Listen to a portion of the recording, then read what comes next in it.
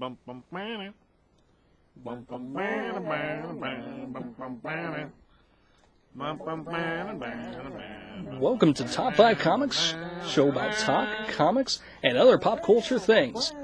Today's episode featuring Curtis, Hello. featuring Ross, How's it going? special guest Mike, Oi. and of course our chief programmer Steve. Hi. Also featuring Rob. Hey, hello. It's Rob.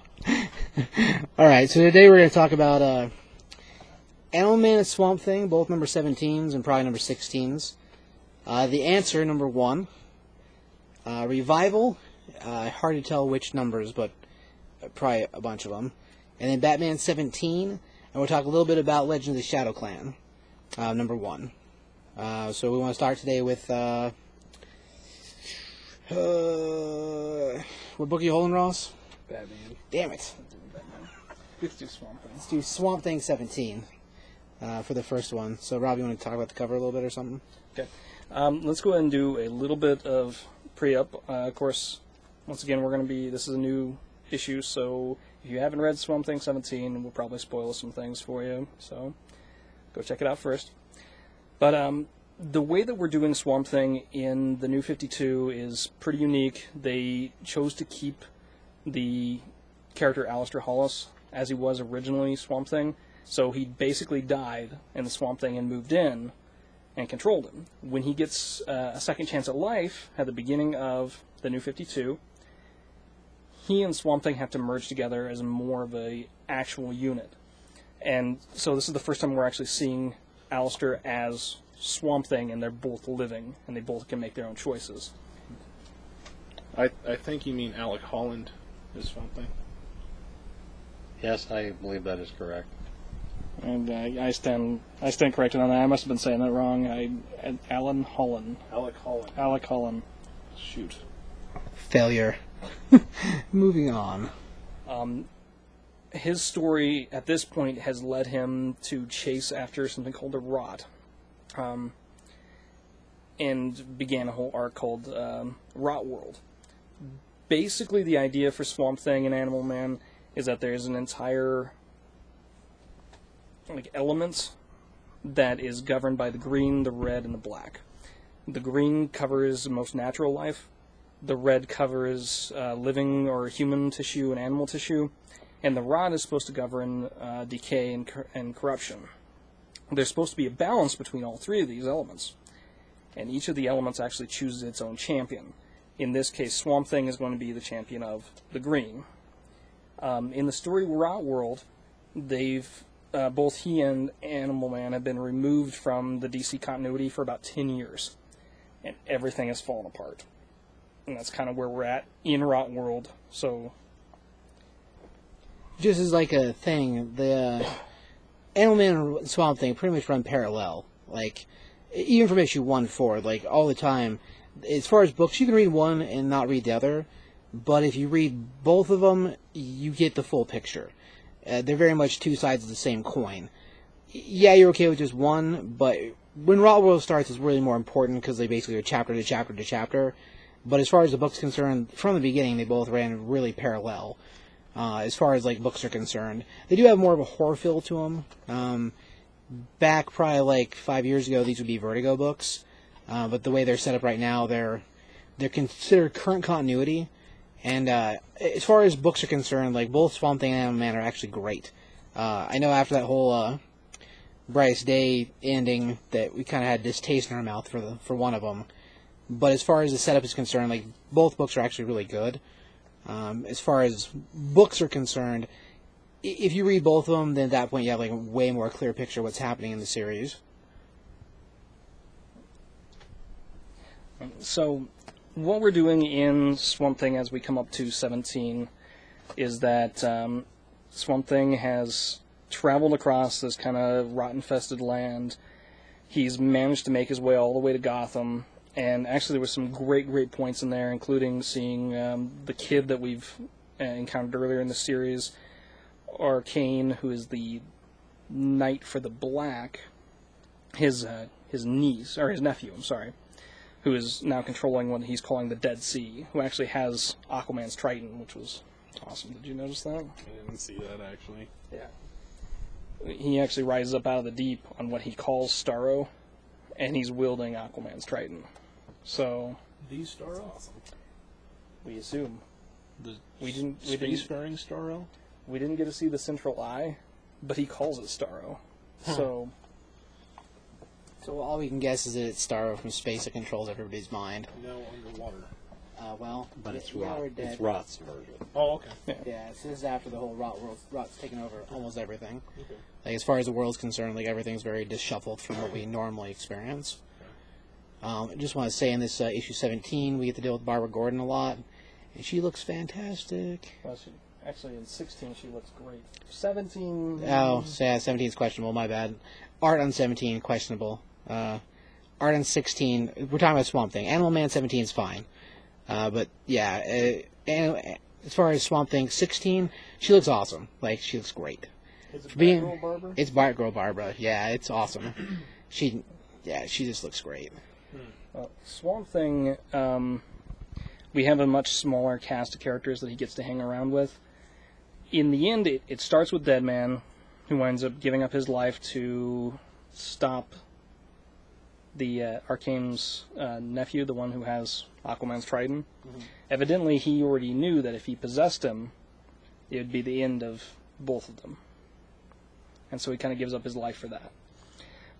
It's pretty quickly after that point he gets to Gotham and he finds a completely corrupted Bruce, or Batman, who attacks him.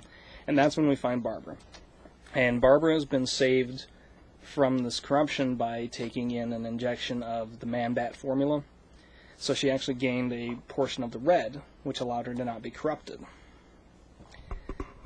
Batman. She wanted Batman to take it, and Bruce was already infected, so he made her take it instead. So she's reluctantly where she's at. But she does have Batman basically chained up, captured for the most part, in case there's ever a cure. And Bat's been working on trying to fix it for a while, which, that's how things get fixed usually, if Batman fixes them, ultimately. But as far as setup is concerned, like I said, she looks really sexy. That's all that's important. Right? They do actually go from there to another great part, which is what they're calling New Gotham. Which New Gotham basically winds up being Arkham's asylum that's been kind of blocked off from the rest of the world. There, Batman is working on recreating Aleister Hollis's old formula to rejuvenate the Earth. And in doing so, he's actually combined it with Bane's steroids, his venom. So you kind of get like Aleister's formula on steroids. Bruce is trying to create this to bring the green back to the world so he can actually fight against the rot. But he doesn't have all the components that he needs, and of course, he becomes infected before he finishes it. So we wind up having a little bit of a race against time for Swamp Thing to kind of create the formula again. In doing so, he winds up filling up one of Batman's final weapons, which winds up being a pretty BA bat robot full of Swamp Thing's rejuvenant serum.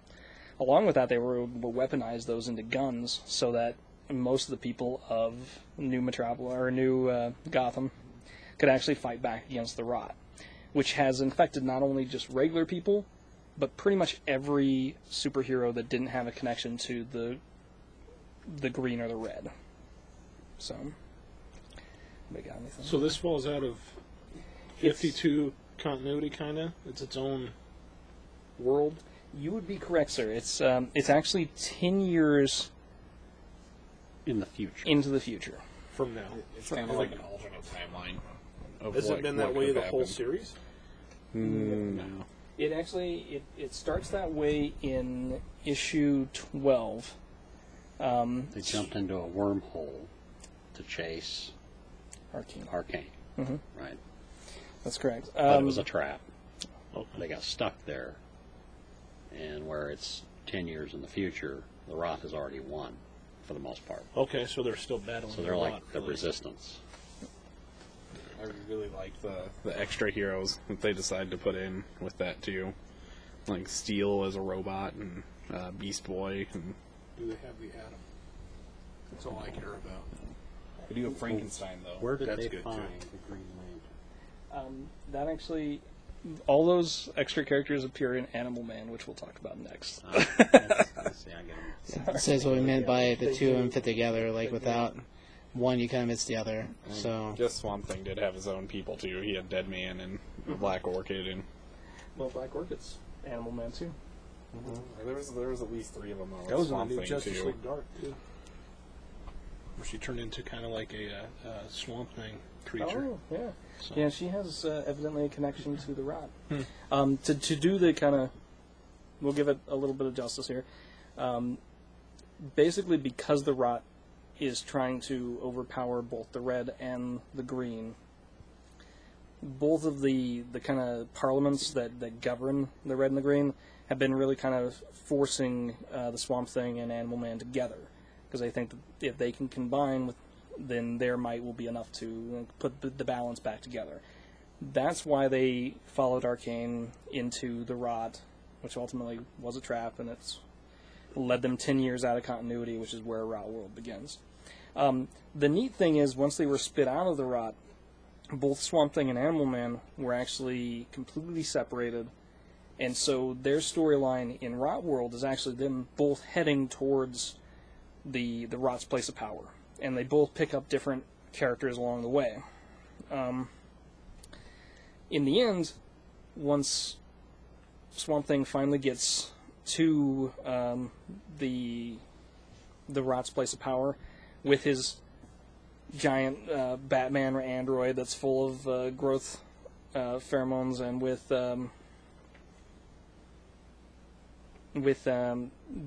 Batgirl as the man bat, and he actually has himself hooked up to his own formula with the Bane formula juice in it. They wind up being a pretty big force on their own, along with like the citizens of New Gotham that are all done up like Robin.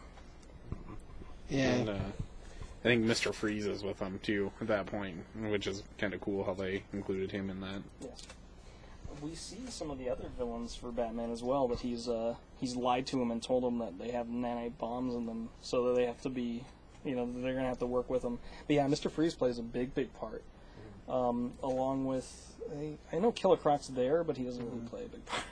no, yeah, they have a couple of them that are dressed up with that. Any of the ones that were still in jail, he winds up letting them live there. That's where he tricks them into if the population count falls between a certain number, then the bombs will just go off in your heads.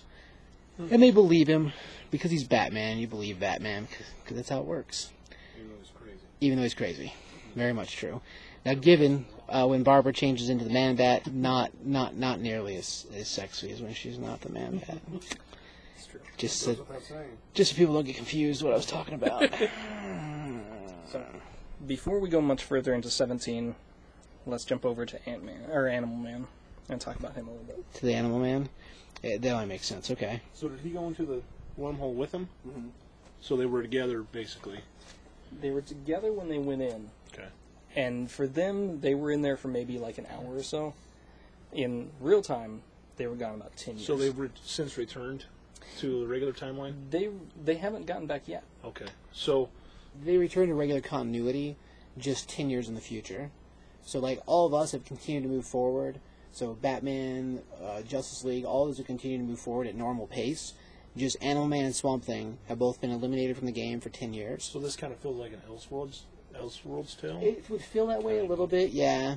Honestly, it kind of does, because everything has gone to hell. Just about every hero that you could possibly think of has been infected if they didn't have some connection to the red or the green. So, I mean, we see Superman, as he's infected by the Rot, is like a crazy monster. We see Hawkman as he's infected by the Rot. We see Wonder Woman as she's infected by the Rot. We see all the Teen Titans as they are affected by the Rot. And the Flash. And the Flash. And Gigantus, Cyborg. Which I was surprised. I thought Cyborg would survive the Rot. Because Cyborg? He's more robotic than organic, but evidently not. I don't remember completely if this happened or not, but I thought I read somewhere when the Rot got in Cyborg, it actually transferred over to his robot side too. So it actually was, it became like a computer virus that went over into. Maybe, but Yeah, it makes sense. That would make sense. yeah, but still uses him later for something. But that may have happened in the. That I may might have, have just making up stuff. I thought I remembered, but that might have happened in the Frankenstein books, and I haven't got to read those yet. During Rot World, Frankenstein, Agent of Shade also ties in for like 3 books. Not quite as prevalent as the others. Not that it's not important, it's not as heavily steeped in what's going on with the other books. I mean, if you miss that one altogether, you'd be okay. You really should read it, because it really does complete the circle. People reading regular Frankenstein, I can't imagine how they would be lost with things, because as far as books are concerned, if you don't have any clue what's happening, and all of a sudden Rot World just happens, kind of lost. And maybe that's what killed the book. Yeah, maybe. I was going to say at the end of the book, he starts going down the rot pathway. So And he does end up playing yeah, a fairly large role. He does. He does fantastic. Yeah, but do you think that killed his regular book? I doubt it. No? Cells probably killed his book. probably just not enough people getting it, unfortunately. That's too bad. It's pretty good. It was Yeah, a good Frankenstein's one of Yeah. my favorites. It was a good book. That's true. So, So switching over to Animal Man, changing gears. Basically, with Animal Man, the way they tell that story is a little bit different. Where Swamp Thing's moves progressively, we don't get a lot of flashback stuff. But in Animal Man, we get flashbacks to when his daughter was involved, and she's very much like him. But as far as story is concerned, we see when she first gets approached by the Rot and he's gone, she very much believes he's going to show back up and fix things. So much so she gives herself up to save her parents. Well, yeah, save her brother and her mom and her cat. Well, it's a good cat. And she is the one that was the most powerful, really, because she was being groomed to be the avatar for the Red. Right. Yeah, the dynamic is a lot different for Animal Man because we're dealing with his entire family. So we have Buddy Baker, who Is Animal Man. is Animal Man, and of course we find out that the origin story that we knew is not the real deal. And he actually gets enhanced before this is all done. He originally could only copy the abilities of animals that he was near. As the story continues and we actually start learning about the Red, he's brought in and reformed so that he can actually change his shape to utilize more animal abilities. And then he's actually able to pull on animal abilities that are farther out of his reach. They still have to exist, but he doesn't have to be as near to them. We deal with his wife, we deal with his mother-in-law, and we deal with his 2 children. And his daughter is the big part of the story because she's meant to really be the Red Knight. She's just too young. And Buddy was kind of just in the right place at the right time, and they knew that they needed somebody to protect her. So he's really not the one who should be doing this, but he kind of has to. But his storyline leads him over to Rot World, and as we're doing that story, we're actually bouncing back and forth, just like Steve had said. And so, yeah, we do have a moment where his daughter kind of sells herself out to the Black because she thinks that, yeah, Dad's going to come back and help me save this. Well, you know, he's gone for 10 years, so he never does get to come back. The cat is actually important in the idea that it's one of the totems from the Red, just brought out into the real world. And so it's not just a regular animal, but Because he talks. this is why he talks, yes. Right. He can actually become a bigger creature too, but he'd probably die if he doesn't. But Animal Man gets to meet a lot of great characters. He almost immediately upon entering Rot World is greeted by the Beast Boy, who's deeply connected to the Red, and so the whole color change actually pays off a lot in Rot World. Steel and Black Orchid. And what we found out as we go through Steel and Black Orchid is that basically the world was sieged, and anything with organics that didn't have a tie was taken over by the Black. And so at some point, Steel actually transfers his entire consciousness into the Steel android form. And so there is no human inside the machine anymore. He's just the machine, period. They wind up taking Animal Man to like a little last holdout where we wind up finding that Constantine is still alive, and we kind of have some extra adventures there. Through his story, we're led over to Frankenstein, who kind of exists outside of both. He's neither rot nor red nor green. He just is his own thing. And evidently he's made his own little army of Frankenstein-type followers that kind of help bolster that ranks. In their journeys, they find the plant-based Green Lantern that's actually not usually assigned to our region of space. But we find out that the Green Lanterns, the Guardians, have seen what's going on Earth and felt that he was the best choice because he had such a good connection to plant life. He's an organic, like he's actually from a planet of all organic, like living beings. So he's like a living plant, a lot like Like a vegetable person. yeah, like like a vegetable person, like a Man Thing, or from the Marvel side of stuff. Not a Man's Thing, but you know stuff. Anyway, so he's assigned to our sector because none of the Green Lanterns on Earth can handle it because they're all human, and none of them have connection to green or red. Well, plant or red. So they can't. All of them just get infected and be taken out. So the Guardians basically eliminate him from the situation and replace him with this guy.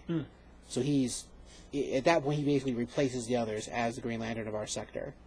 And I don't totally know if they explain this or not, but what I gathered from it is that when they were taken out of the game, they were pulled all the way out. So Hal, Kyle, John, none of them are on Earth. Like, none of them are around at all. And I don't know if that's just because their rings were stripped and there's a human form of them, or if they were taken entirely out and they're out in space doing Green Lantern stuff. I don't know if they explain that or not. I kind of don't think they do. Do you, anything? I don't know either. I don't remember it. But we've already seen him completely depleted. He's been attacked by one of the villains that actually was also connected to the Green. That's been promised that he'll, survive this unscathed as long as he keeps this Green Lantern out of play. And we went up rescuing him, and he's already, along with having his ring drained because of that, he's already weakened because he's in an environment that is so rot infested. Like, the parts of him that are connected to nature are kind of dying. But we wind up having a Green Lantern with the team, and he kicks a lot of ass for a little while. Yeah, he does pretty good. Like, once he gets recharged, he actually does really, really good. But as far as like Green Lanterns are concerned, that's where his whole thing comes from. And I think the main reason why he's being held is because the rot couldn't infect him. And they couldn't turn him because he's a plant-based organism. He's not. So he couldn't be infected by them, as far as setup is concerned.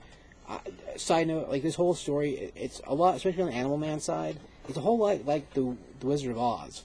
I mean, you've got your character that went through the hole, or the gate, or whatever. For this was the time wormhole. And then they meet... Tornado. Yeah, right, not a tornado. And they meet their party, as it were. I mean, you've got the Lion, which would be your Beast Boy. You got your Tin Man, which is your Steel. And you got your Black Orchid, which would be your Scarecrow. So, like, the way it plays out, because those are the main ones that travel with them. Now, granted, they meet Constantine, and he explains some stuff. That's pretty much the only thing he's there for, is to tell you how things are happening or why they're happening. So he's like a narrator. So a lot like Glinda, the Like Good Witch. Uatu. Right, like, like Uatu. So he just shows up to say stuff and then basically get his ass killed. Because the Flash is awesome when he's a bad guy. It's true. Villain, he's so deadly, just in general. If he was the turn, just go crazy. Yeah, dude, he's awesome. Yeah, he's really, really, really bad. Anyway, so let's cut more towards the end. So we do with the Animal Man gets his whole group all moving towards the same point. And at this point, Arcane's got two things against both two different people that he's captured from both sides. We're dealing with the daughter, Animal Man's daughter, and the Swamp Thing's side. It's Alistair Hollis' girlfriend, who's Arcane's daughter, Abigail. And at this point, they both know that he's holding both of them. We do see Abigail meet a weird fate that's actually really it takes you more back to the horror side of the story, because it's pretty gruesome. That was bad.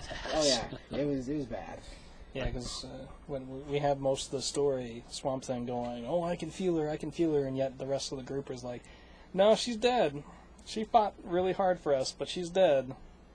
And like he's just convinced that she's still out there. And even we come to the point where we get to see. That's all right. We said we were doing some spoilers, so it's Yeah, okay. It's fine.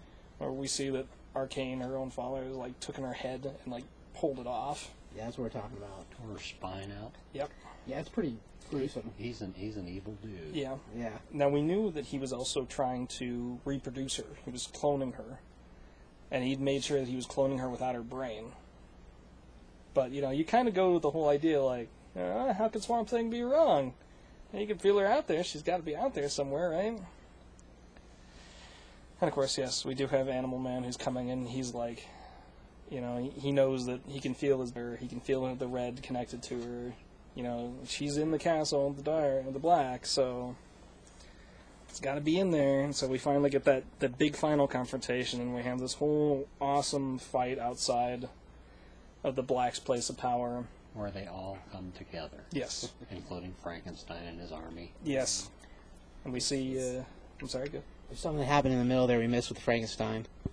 Well, Yeah, that's still coming up. But one thing we did miss was the crazy fight between Swamp Thing and Superman, yes. which was out of control. And Which that even continues all the way up into the final battle. But yeah, I mean, we see the Flash come in, and he takes out Constantine pretty quick, and how dangerous he could be, and what needs to be done to take him out. We see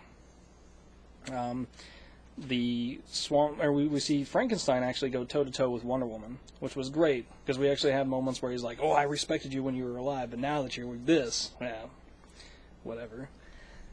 What happens to Swamp Thing? to Or not Swamp Thing. to Frankenstein? My bad. Well, our awesome Green Lantern meets an unfortunate end through kind of just a weird flying monster. And I was like right behind him. It was kind of crazy because he was so awesome the rest of the time. And then he gets anyway, he gets killed by the crazy flying monster. And the Ring obviously chooses the closest person that would work for it, and he goes straight to Frankenstein, and makes probably the coolest Green Lantern you've seen ever. Frankenstein as Green Lantern is incredible. It was actually a really, really neat take. And, now we have Frank out there with big energy swords, and there's at least a couple panels where he changes his missing arm now that is now, become green energy from the Green Lantern ring, change it to chainsaws and cut these things up. So, you kind of got, one of the most combat-oriented Green Lanterns in a while. It was fantastic. Cool because it's Frankenstein with a Green Lantern ring. That's why it's cool. It is. And he's got chainsaw arms like Ash from Army of Darkness. Or Evil Dead. That way. It's the only thing that's really lame about that is that this is alternate Earth, alternate future stuff, man. Yeah, I don't. come up with something. I would say it's possible, but I find it unlikely. You're gonna have to fight Baz for it if he comes back. Baz wouldn't have a chance. It's true. He is You've got a gun, I have a sword. And And a chainsaw, and whatever else I want. Plus, he's Frankenstein, man. That's right. Frankenstein. One of the great things about it, because it is kind of this Elseworld story, we can get away with a lot of other things. So we had the great story with Flash where he was monstrous, and then we wind up being able to kill Flash. Well, we do get this great fight between a juiced-up Swamp Thing who's running on his own formula plus Venom, fighting toe-to-toe with Superman, who's been now affected by the rot. And it was a super, super fight, and we even have a point in it where Barbara comes out of the booth with a chunk of kryptonite, oh, Bruce stole this from Lex, just in case. And we find out that, oh, wait, this version of Superman, as he's affected by the rot, isn't even affected by kryptonite anymore. His cells are just living off of whatever sunshine he'd had before. And so they kind of come up with the idea that if Superman is now just living off the old dead battery, and he can't be affected by radiation anymore, well, what would happen if he gets exposed to more sunlight? And they kind of do this really daring half plan to have Mr. Freeze kind of shoot up into the clouds and open up enough space that we can get some sunlight in, and when it hits Superman, well, boom. He pops like a pigeon eating rice at a wedding. I haven't seen that, but I've been told that it's not good. There's a reason you don't do that anymore. I'll give it a little lame though the way Mr. Freeze buys it, because they're like shoot your Ray Freeze, and you're like, oh man, Mr. Freeze is gonna be badass for a second, and then he sees Nora, which I don't know if you read the annual, that doesn't really mean a whole lot, and he just like crumbles like a sissy, and then she kills the hell out of him. So ultimately, it's Barbara that shoots the Ray because she's awesome, even though she looks like a crazy giant bat. I've got to say too, like Swamp Thing, I wasn't too sure about his new look until that fight. And he gets up there as Superman and just looks crazy awesome with his sword and wings and horns. And I'm actually really impressed with the new way that they've made him. But I mean, the other thing we got to keep in mind with the whole Mr. Freeze thing is that he's crazy.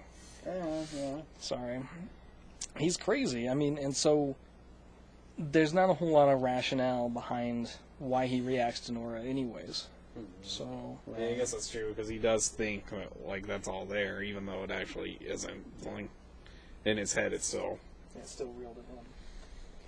Yeah, I don't know. It's just weird to me that if that's the same character, then that doesn't make sense because, well, she's not the same character really. I guess it could be some other random person too that he just thinks looks like her. Right, that's true. It could just be him, like, going even more crazy there for a minute. Yeah, I'll give you that. I can see that. I'll give you that one. I think it was convenient writing. Myself. That's also a possibility. But we finally get our big reveal. We open the gates to the Black Kingdom, whatever, and Arcane sends out his trump weapon, which winds up being like 5 or 6 of these cloned Abigails with the missing brains, and Animal Man's daughter, who's like now kind of almost looks like a giant praying mantis bug that's wearing what's left of her face over its face like a mask. It's crazy as hell. It really is crazy. Like, she's transformed to this crazy monster. The brainless Abigails, too. I mean, you're not talking about just no brain. It looks like he operated and took the brain out, and now you've got, like, a sack on top because the flesh is still there, but no eyes and, like, a dent in the head as if the brain's gone. It's pretty creepy. Like I said, these are horror stories, technically. At least they should be classified that way. But, it's one of those things, you get some grossness in there. But seriously, the stitched up heads, gross. They definitely immediately crumbled. Oh yeah, he did. Yeah, he did. And I mean, it makes sense. I mean, I can see both of their reactions, and that's what Arcane wanted ultimately. Is he wanted them to be like, I quit, I give up. Like he held these trump cards to have them fail that way. And so, to their credit, they really don't. But Animal Man kind of takes the first plunge and is like, you're not my daughter anymore, and actually winds up, it appears, to kill his own daughter. Which is nuts, but it is in this route world, and she is so far gone, there's no redemption for her. And Swamp Thing just kind of deals with what he needs to deal with, but at the same time, Swamp Thing's kind of thinking long-term, because he still has the Bat Robot full of his chemical that he's going to shower, this place with. And in the end, that would actually allow the green to take hold again. And you get this whole kind of crazy fight where that's all taking place, and they start to send off the Bat Robot. Mm-hmm. And honestly, like, even though this isn't a part of that is not a big part of that story, I wanted to throw this in here because it was cool.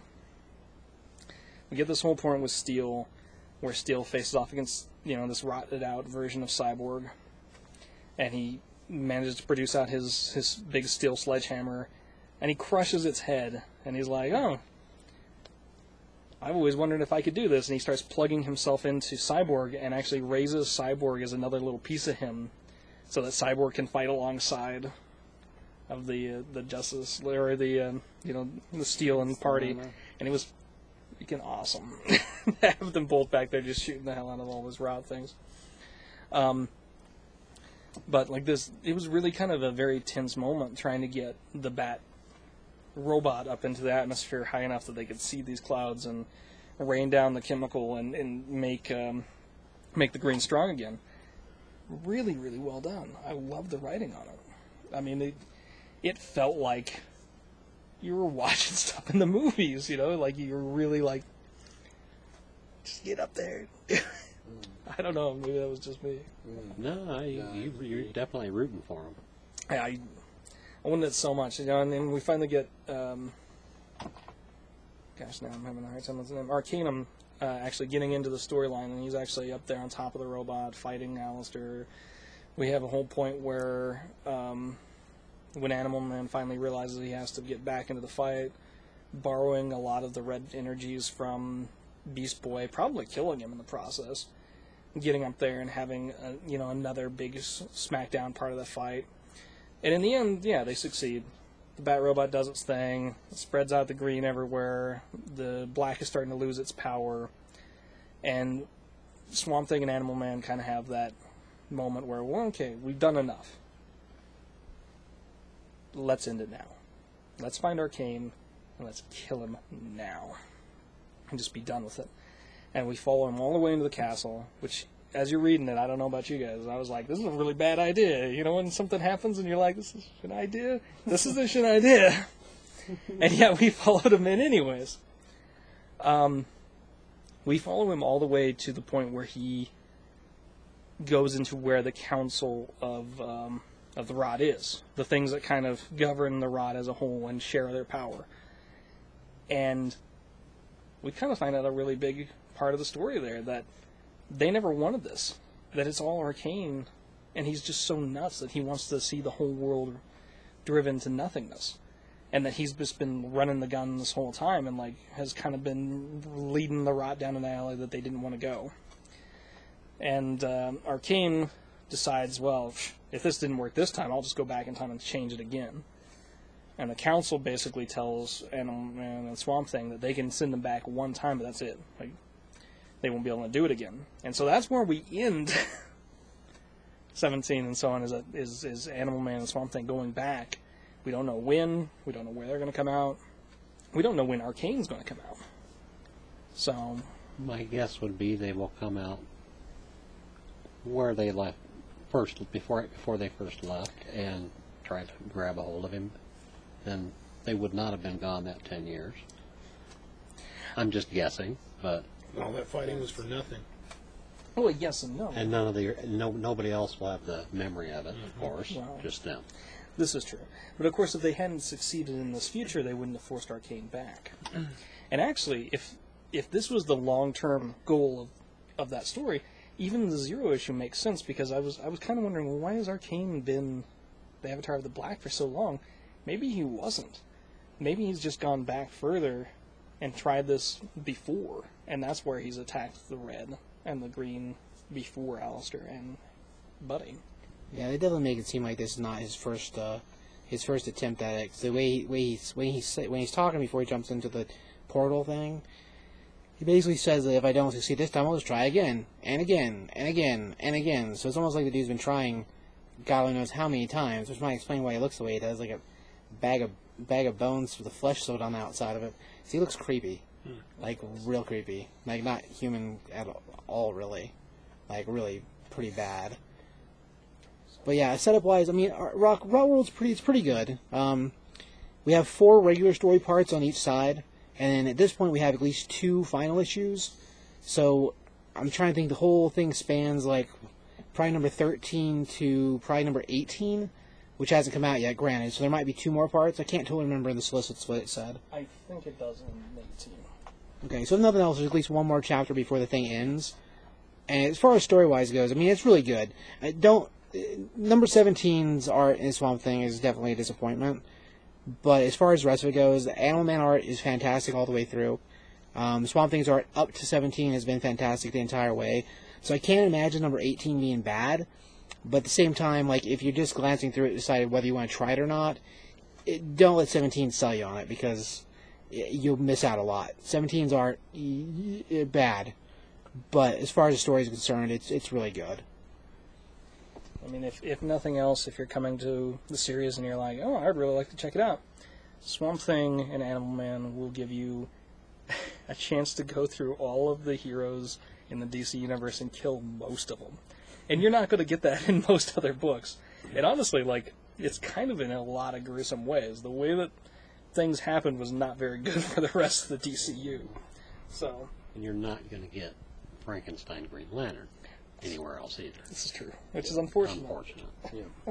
Or Steel Robot, for that matter. Yes. Still, Robot not quite as impressive as the Frankenstein Green Lantern, though. I don't know. I kind of love this deal as a robot. I like that too. And to say too that it's probably like a long shot from ever happening, but if DC ever wanted to make an animated movie that was kind of off from their usual thing, that'd be an awesome animated movie for them to make. Yeah, that would be Raw World. That would actually make a lot of sense too.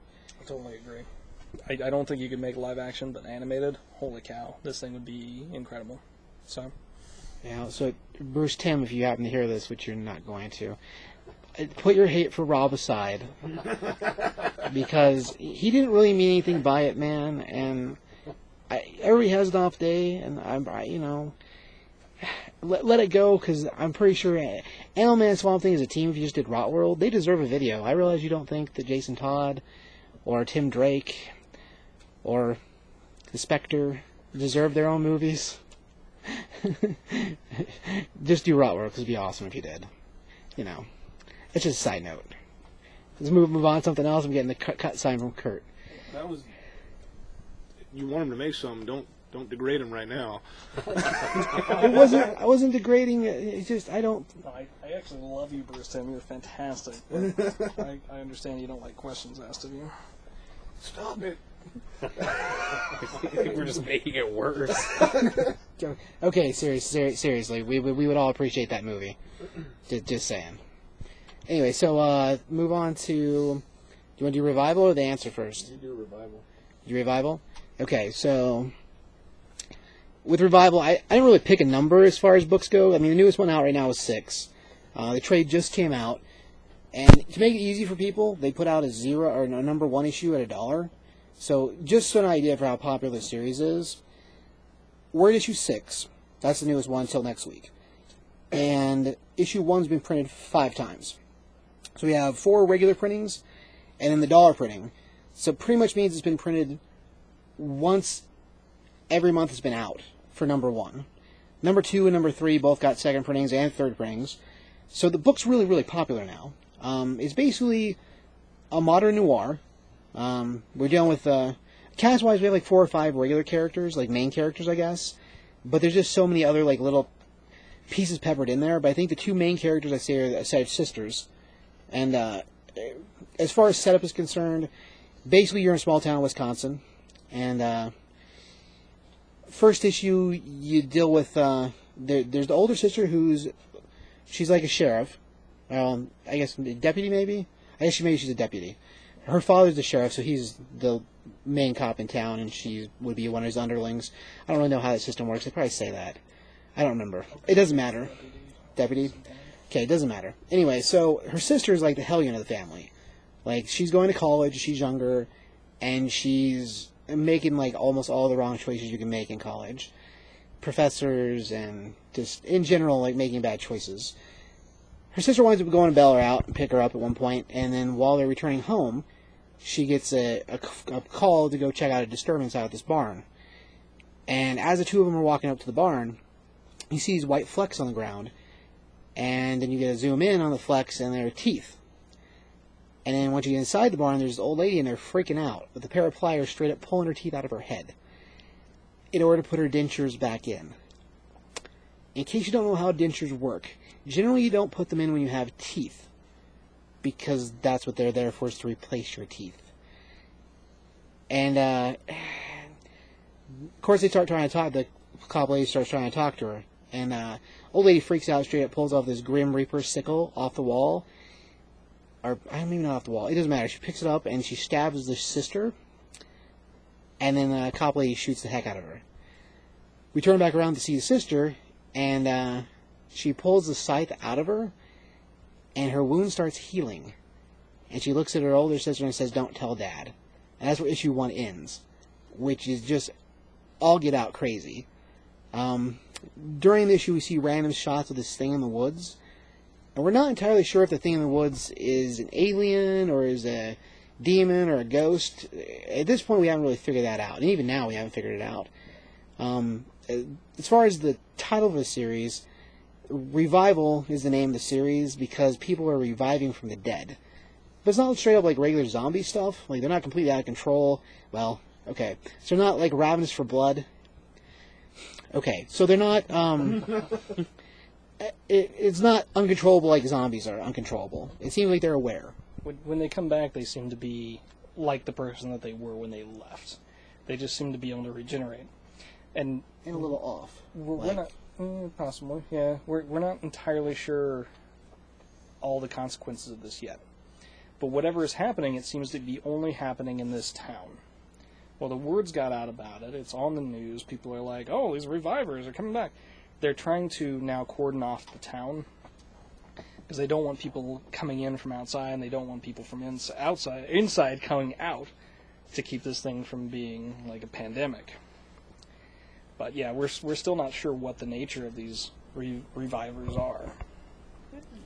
They're not even like Pet Cemetery. I mean, they're just kind of, they're there, but they're not quite all there This is true. mentally. Yeah. Right. Yeah, and they, in the last few issues, what they're talking about, well, are the revivers dangerous? And like, not really, but maybe. We don't know. Was the old lady pulling the teeth out of her skull? Was she revived? Yes. Evidently, So they can be crazy. Yes. Yeah. Okay. They're definitely cracked. Like, the ones that seem normal aren't really normal. That could be said for anybody, though. Well, that's true. That's okay. As you point to the rest of the people in the room. Thank you. That's a good job. Well, we see, like, there's another example. There's an old man. He's being taken care of by son and daughter. And son and daughter, either they really aren't son and daughter, or they're the son and daughter that they're too close in that kind of bedroom type way. Yeah. You know what that's about, Ross? Kind of, right? He's nodding his head. That's a good boy. Anyway, they're the kind of they're a little closer than they should be. And old man, he seems to be like not into it, like he's just staring at the TV all day. And then I think it's issue 5. We have an incident where our police officer, she winds up at the house, and there's a guy who showed up there with a gun, and I don't remember who the guy is. Shoot, I should have looked at that earlier. I know Anyway. what you're talking about, but I don't recognize I don't recognize his name either. There was actually an incident before that, and you mind if I do that real fast? Go ahead. Yeah. The husband character Of the siblings, winds up being disemboweled in his own bed. right? And we don't know who did it or when it happened. And of course, it can't be the old man. He just stares at the TV all day. Right. Okay. Then So- it continues on. So, she winds up showing up at the house chasing this guy with a gun. The guy with the gun goes upstairs, and he's the one to shoot the old man. Of course, she gets in the way because she doesn't understand what he's trying to do. And he's like, "Look at him! Look at you! You're not telling me you can honestly buy this act." And we see 3 different shots of the same old man sitting on the bed, and he's just staring at the TV in the first shot. Second shot, he's staring and kind of drooling at the TV. Third shot, his eyes is dead on, turned and fixed on her crazy style. She sees it for a second, and then I believe didn't she get whacked in the head after that? And then bites it on the ground. So it's obvious that the old man is not as feeble as he acts.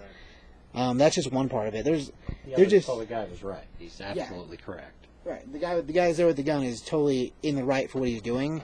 But it's one of those situations. I mean, there's a dude who went to shoot an old man. You don't know how to respond. It's just like zombie problems. You see somebody stumble in the street, and you're like, I'm going to go help that person. And that's the worst choice ever, because you automatically get bitten, and what are you? You're a zombie. That's how it works. Is this stuff spread? Is it spread? How is it spread? Do we know? It They doesn't haven't seem- figured it out. Yeah. They don't know if it's contagious, if it's. Right. They have no idea. It just kind of feels like Pontypool. You ever seen that movie? Yes. That's what it kind of feels like. Pontypool, a little bit different than where It was the whole more thing. zombie-oriented. For Yeah, Pontypool, but the air and the words in the air make the Yeah. thing. Yeah, Pontypool is really good. If you haven't seen Pontypool, there's going to be a sequel. is it really? Yeah, Okay. but it's a good film. It's Back It's foreign, but it's good. But back, Canadian, it's not that foreign. well, I don't know.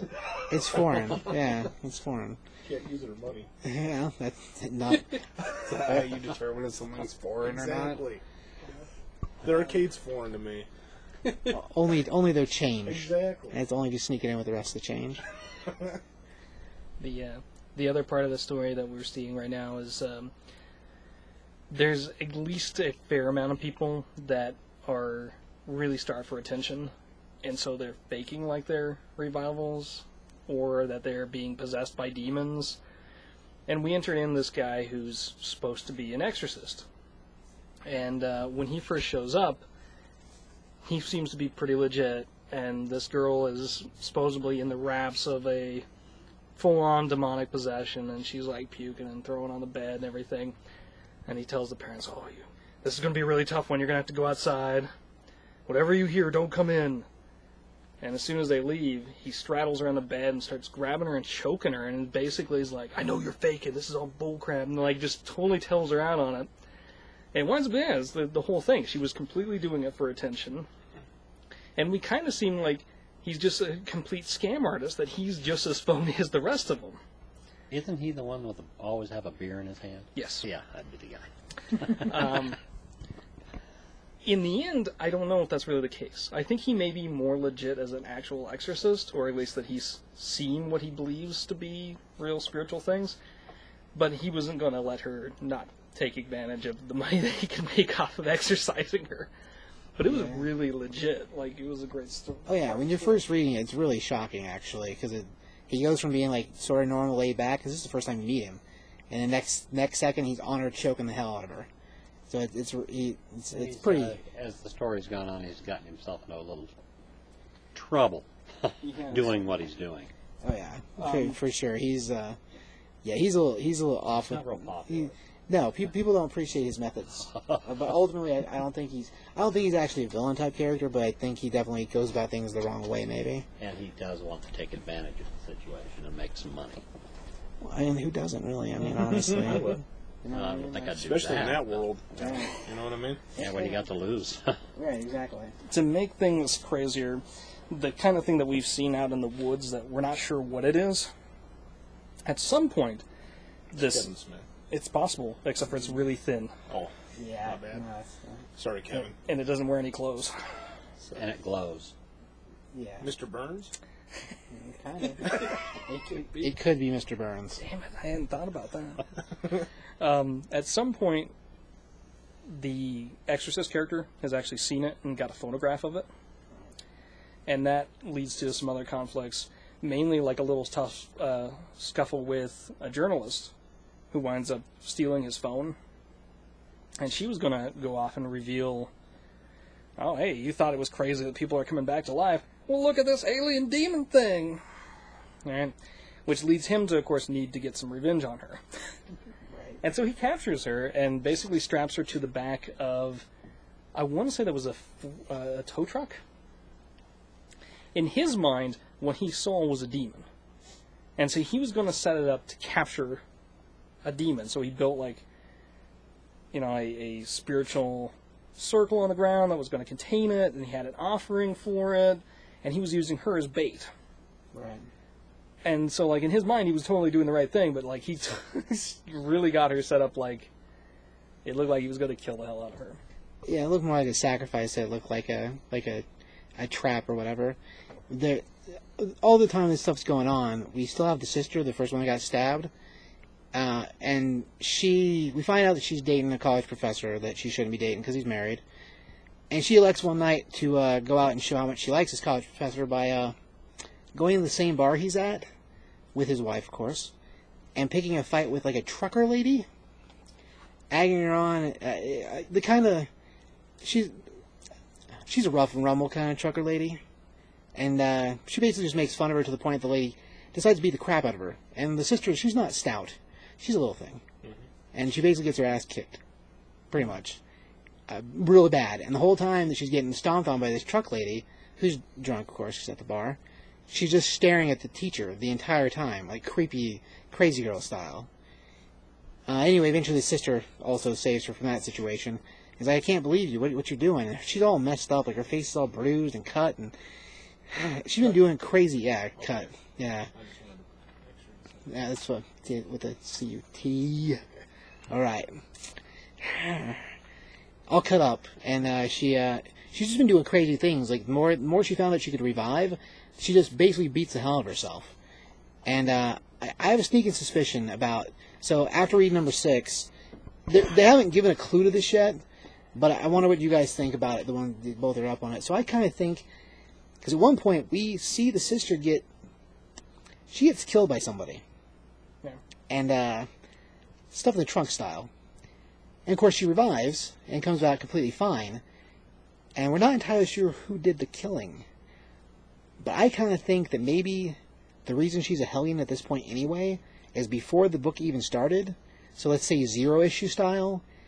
I think she got killed once before. I never really thought about that. It's quite possible. Whatever this thing is in the woods, it's reached out to her at least once. Right. So is it possible? Yes. We did actually see in 5 where I was getting to where our exorcist has the lady strung up, that the creature in the woods actually does come in contact with her and bond with her for a moment. Right. And we got to see that it's carrying around memories of people that have died. And so a lot of it, what it was talking about, was things that were important to them in their lives. And so she lives this whole memory of this other person, and then it leaves. But it would make sense. We never saw where she died, but we know that she definitely was a reviver, or she is a reviver. And the way she words "Don't Tell Dad" at the beginning of the first one, it kind of makes me think that she already was. So, Yeah, I've been thinking about that a lot lately, actually, and I kind of think, because at the end of issue 6, I believe it is, she takes off on a snowmobile, basically because she sees what's happening with the reporter lady, and goes to save her, but the way she does that is it into 5?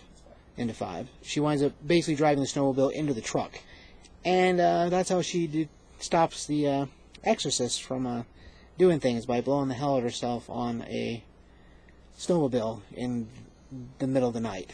And that ultimately winds up saving the reporter lady, or at least she thinks saving the reporter lady, because I don't think he was actually going to do much more to her than just use her as bait. But ultimately, now that she knows she can revive, she pretty much just does anything she wants. She's crazy.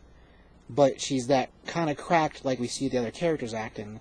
Maybe not as far gone as the old lady with the teeth, or the old man, probably. But at the same time, like, I'd be willing to bet that she was probably killed once before. And she might be the very first reviver, actually. and that's quite possible. And actually, just thinking about that opens some possibilities, because, I mean, the whole reason that she may have gone into that bar getting beaten the hell out of may have been to be like, hey, professor guy who probably killed me, I'm not dead. Right. Well, yeah, and after these, we see her killed what I believe is the second time. The only person that has any reason to kill her would be the professor. Because he's got a wife and he's got his whole class tenure thing, and I don't know, we see that in movies and films a lot, I guess, the whole kill the girlfriend type thing. But as far as setup is concerned, like, I think he's the only one that would be the one to look for. And the main thing about it is when she got killed, she got hit in the head. So she doesn't actually remember who killed her. Because her sister asked her how she got all roughed up, and she's like, I don't really remember. But we see her show up in a trunk. So it's crazy. So you think she's responsible for what's going on there? I don't think she's responsible. I think the alien She brought is it there? maybe. Ultimately, I think if it's a spirit or an alien, ultimately I think it's there regardless. I just think this happens to be what's going on at the same time. But that originally, had the thing in the woods not been there, she would have just died the first time around and murdered. So did she call it? Maybe. Was it just out there somewhere in the middle of nowhere and it came because of her? Possibly. But until we know more about the memories it remembers, it's hard to say if it's connected to her before this or not. But I have a feeling that being that the whole area is being affected by whatever it's doing out there, and the little brother, well, not little brother, I guess it's the sister, the sheriff, her son has talked to the thing out in the woods before. And in fact, he's out there playing because he's one of those kids that doesn't have a whole lot of friends because his mom is a cop. And he's out in the woods playing with what his Transformers would be, because they're robots. Where's Craig when we need him? and he leaves his Transformers out in the woods for the thing to play with if it gets bored. And he actually is like, yeah, I don't play with these ones so much anymore. If you want to play with them, you can. And then he goes inside, and it's like, really, I don't know, it's just one of those things that you feel bad for the kid. But does that mean this thing is connected to his family? And if it is, I'd say it's the Hellion sister that bring it. I mean, ultimately, it's hard to say, like, if it's just happenstance, but I have a feeling we're going to find out she was the first one that actually revived, and it's probably because she was murdered before. That's what I think. Anyway, about Revival in general, like, the trade just came out maybe a month ago. It has issues 1 through 5. If you're worried about spending the $13 to try it out, the issue 1 they put out as $1. We'll have more copies, I think, in a week. But either direction, if you get a chance to check it out, Tim Seeley's the guy writing it, and he's fantastic. Mike Norton's the one doing the art, and he's awesome too. He's really, really good. Not super flashy, but as far as like art's concerned, he's good. Style of art is, I don't know. I want to try to compare it to something, but I don't know what to compare it to. Like, it's not overly dark. It's not overly. I guess it is pretty bloody and gutsy. So, either way, my art's fantastic. Mike Norton's great. Tim Seeley also great. It's worth checking out for sure. Oh yeah, for sure. Absolutely. But I liked, you mentioned this earlier before we were talking about it, but they took, a month off to do the trade? Mm-hmm. The number 1 issue has been printed over 5 times. Yeah, so that's almost as many issues as the book has come out. So, I mean, if that gives you an idea of, like, how good it's been, or how interesting the story is, I mean... Yeah, how it's caught on. Oh, yeah. Words getting out. Mm-hmm. But yeah, it's a fantastic read, so definitely worth checking out if you're looking outside of Marvel and DC. So, Right. Okay, so after Revival, we have another Mike Norton offering, The Answer, which is from Dark Horse. And we'll let Kurt start with The Answer, I guess. Well, The Answer is a superhero book, and he's kind of like, he's dressed all in black, and he's got an exclamation point on his face. So that's like old-timey superhero, and that's what I love about it. Because it's not flashy, he doesn't have a special gimmick or anything, it's just the answer. And we start out at the beginning, where we actually see the answer, and the female in the story, who he's trying to protect, is that we learn later is Devin McKenzie. So we see her on a ledge, and he's down a little further below, and he's all jumping, I'll save you. She's all, in her mind, she's kind of a bookworm because she's a librarian. She's not very athletic. She says, I'll never be able to do this. So then we go on, and that's the first page.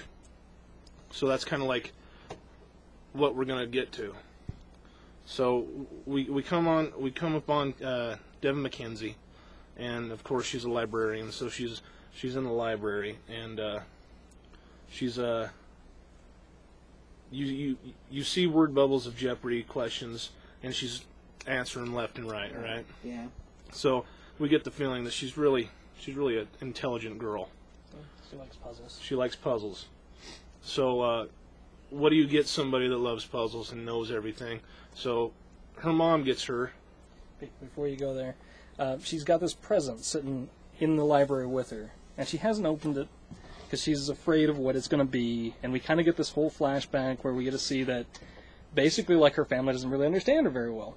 And so for her last big present that she can really remember her mom getting her, it was a handheld taser. Yeah. And she's kind of like, thanks, Mom. Yeah. So she's been waiting on this present. And dreading it at the same time. Yeah. And she's like, well, if I don't open it now, I'm going to keep getting called. But, all right. And we find it's like a big Rubik's Cube type puzzle. Except instead of colors, it's got symbols, and it's got, like, I don't know, 5, 6, 7, 8, 9, 10 sides on it. Mm-hmm. And she says it shouldn't be that easy to answer. But there's like 6 different panels of her putting it together, and she gets it done surprisingly quick. Okay? And when she gets it done, it opens, and there's a website, like a fortune cookie paper, and there's a website to go to. Yep. Okay, so from there, we see. What do we see, Rob? We have her going basically like, oh, how cheesy is this? You know, oh, we got this web page inside here. I mean, can you really not pay for better advertising this? Whatever. Okay, so I'm going to go online and check it out.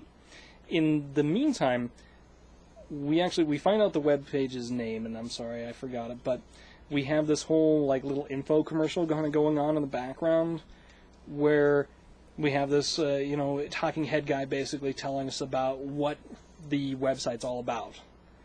And he's trying to play it up and play it up and play it up, and he's eventually like, you know what, it really isn't about much of that shit. It's basically about chaos and how chaos is going to affect the world. Because people live their life and they relive the next day when they wake up, and the next day and the next day. And he's trying to break that and make it chaos instead of order. So, after that, we see she goes to the website, and of course it's a bunch of puzzles.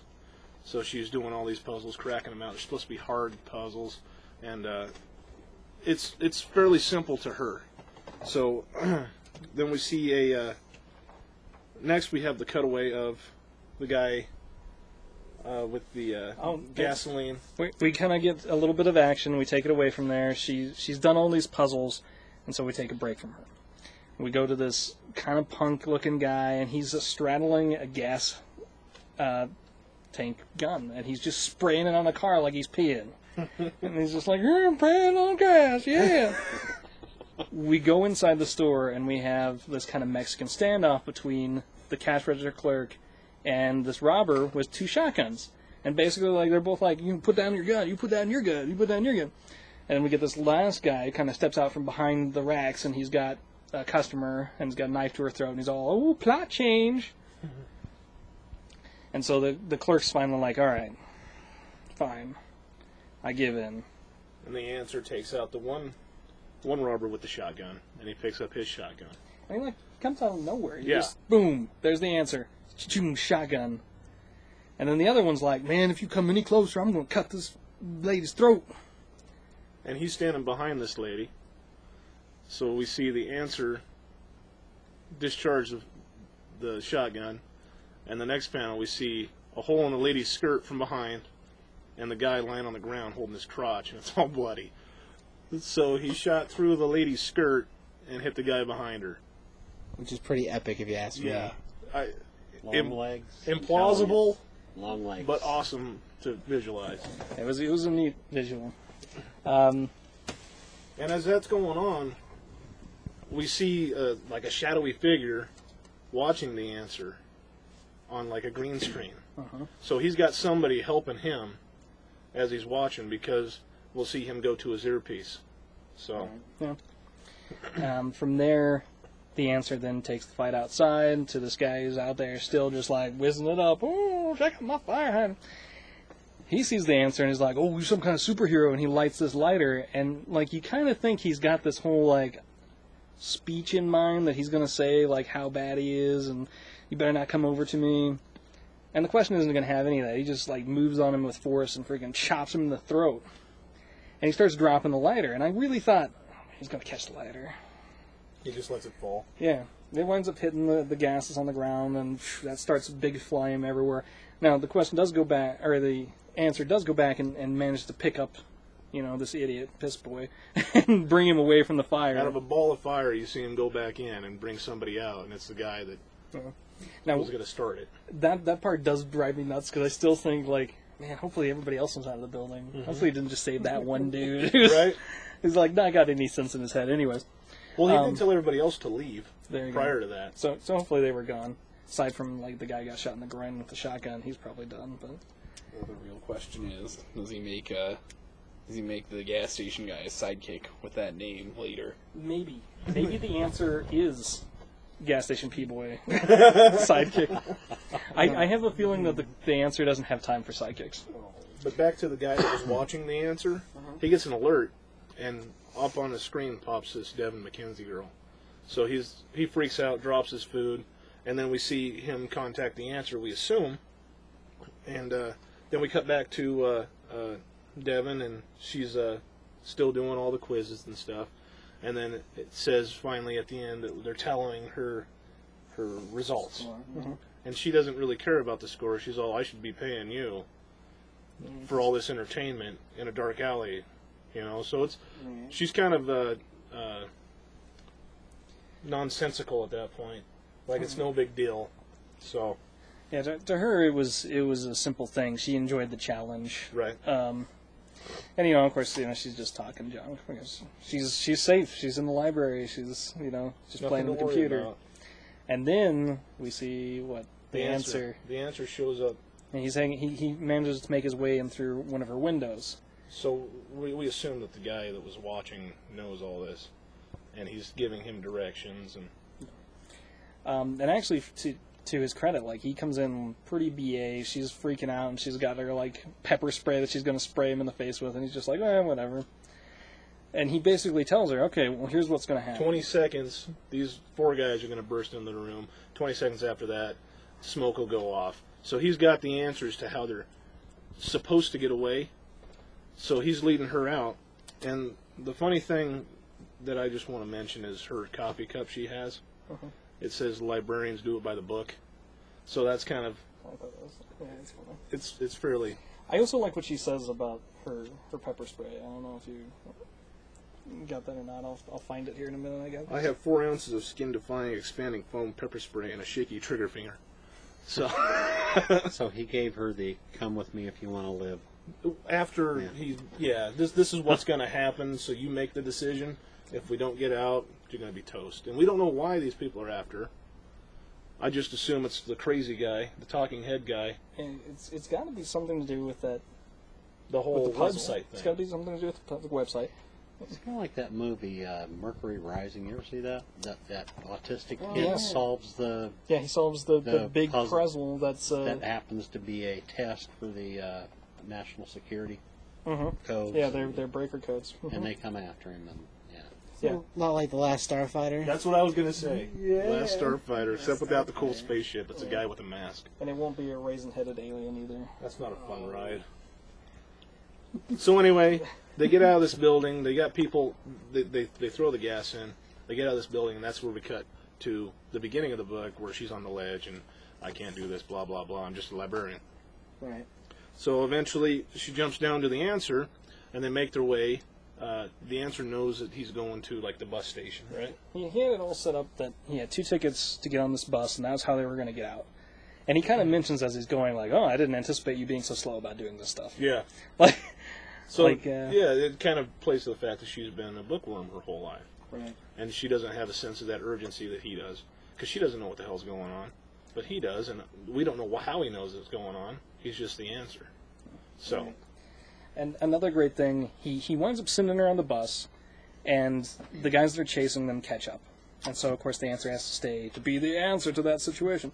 But the cool thing about her getting on the bus was that she has this whole monologue where she's talking about, like, well, do you go to these horror films and these action films, and you're like, God, you guys are so stupid for doing that. Why don't you look behind you? Man, you're so dumb to do that. And she's talking about how when you're really in that situation, you don't react that way, and you do the things that you say, oh, I would never do that, because that's the situation. You're just wrapped up in it. Like running upstairs when somebody's after you. You don't run upstairs, there's nowhere to go, you know? Exactly. But yet, in the panicky situation, You're going to run upstairs, because that's what you know. Yeah. So anyway, we see she's on the bus now, and she's looking back, and she sees all these guys that were after her.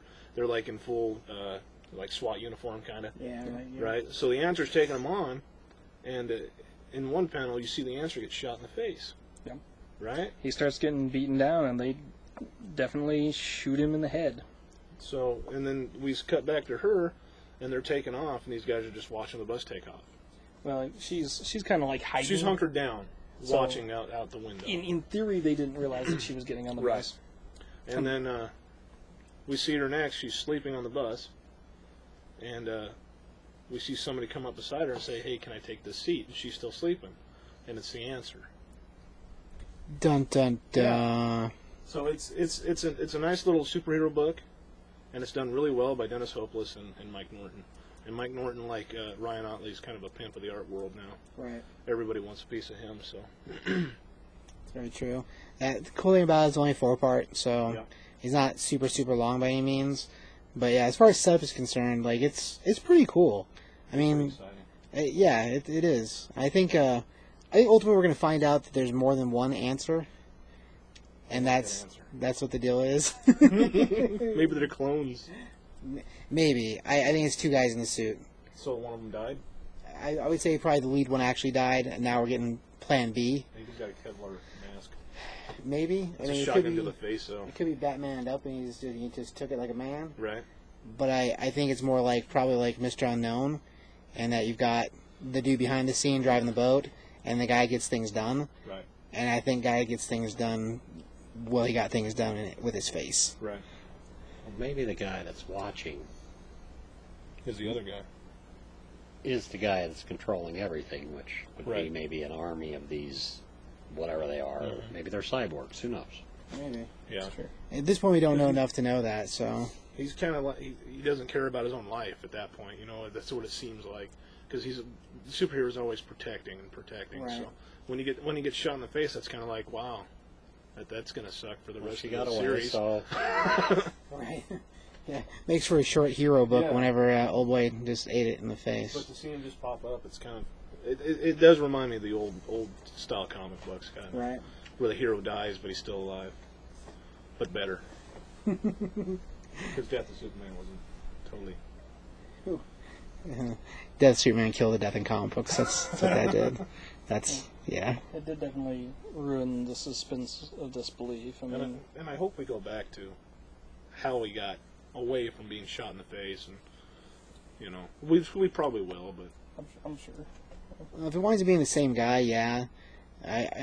My vote for it, just the way I see it moving, is that it's like Mr. Unknown. You know, you got the answer, and you've got the answer's handler, and the handlers now have to replace the answer because the answer's dead. right. It's possible that there's a whole legion of them, which would be cool. But timing-wise, it makes more sense to me there's multiples, because you've got him at the bookstore, what seems like at the same time he's at the gas station. Because unless she takes forever to do those puzzles, which the way they make it look, it's like snap, snap, snap, done. So unless it takes her forever to do the puzzles, which, I mean, I guess it's still good because she did them, then it makes me think 20 minutes. it could be. You know, They do say there was like 62 different puzzle setups. Yeah, good point. but she was snapping them out. So. But yeah, but even at like 4 or 5 a minute, she's still.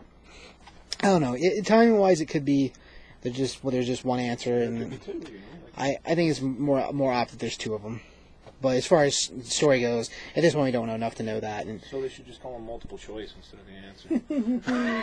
that's how you get multiple choice answers. That's right. Stupid. But it is a good book. No, yeah, it is a good book, and like you said, I mean, it's hopeless, and he's good. Like as far as writing is concerned, and Norton, who right now is just awesome. I mean, like I said, 3 books. right? There's 3 of them out there. They're carrying him on it, and he's great. Anyway, so as far as answer goes, it's awesome by Dark Horse. So that leads us to either Legend of the Shadow Clan #1 or Batman 17. I did Batman first. You think? Okay. So if you haven't read 17 yet, you should stop now. But keep in mind that we have issue 1 of Legend of the Shadow Clan in stores. We can talk about that. Well, yeah, but if they stop now and they don't listen because they don't want to spoil 17 for themselves, Right. then they automatically miss the Legend of the Shadow Clan talk. Which, catch that on the next one too. but yeah, but hopefully the next one. Okay, so the little blurb for next week's We're trying to do it every 2 weeks. So a little blurb for the next episode. In theory, well, at this point we do know that in the Top 5 Comic Shop, March 8th, we're going to have Dave Wall, WOHL. He's going to be appearing in store to do a signing for us the second Friday of March, which is the 8th. So any of you that bought copies, I've probably told this to already. If you're listening to this and you're in another city or whatever, and you can get to Grand Junction, Colorado, in some reasonable form, he'll be down here on the 8th to do a signing for us, and we're going to get him to sit in on a podcast also. So next week, or next episode, I guess, we should have Dave Wall as well to talk about things. So if you missed all this one and just want to stop now for 17, makes sense. But just so you know, the next one should have Dave Wall in it, so that should be pretty cool. Not Wall, W-A-L-L, but WOHL, not to confuse Yeah. him with another one, or a Dave Wall, which is something totally different. Anyway, so if you watch the videos, it makes sense. If you don't watch the videos, then you're not missing anything. It's okay. Anyway, so moving on, Batman 17. What do we got to say about the cover on this one, lads? Cover is fantastic. We have the Joker and his strap-on face, and he's out in full. He does. It's a strap-on face. And he's in this full tuxedo, and he's dancing with the bat suit. Bloodied bat suit. A bloodied bat suit, in fact. And it does tie in a little bit to what we saw in 16 when we're going through Arkham, where he's got the guards dressed as Batmans and Jokers dancing. Super creepy, by the way. It is actually a pretty creepy cover. So, but yeah, this was the payoff. This is the end of the Batman Death of the Family storyline. And if you've gotten to read it, you already know, of course. Quick synopsis is basically we have Bruce in a kind of elaborate death trap where if he moves on the chair, he's going to start the rest of the Bat family on fire. We get the reveal that Alfred has been gassed with this new version of the Joker gas, and he's kind of subservient to the Joker, but we kind of see the effects of it on his face. The Joker is trying to tell the rest of the Bat family that he's taken something from them, and when he opens these elaborate dinner plates, it's each of their faces.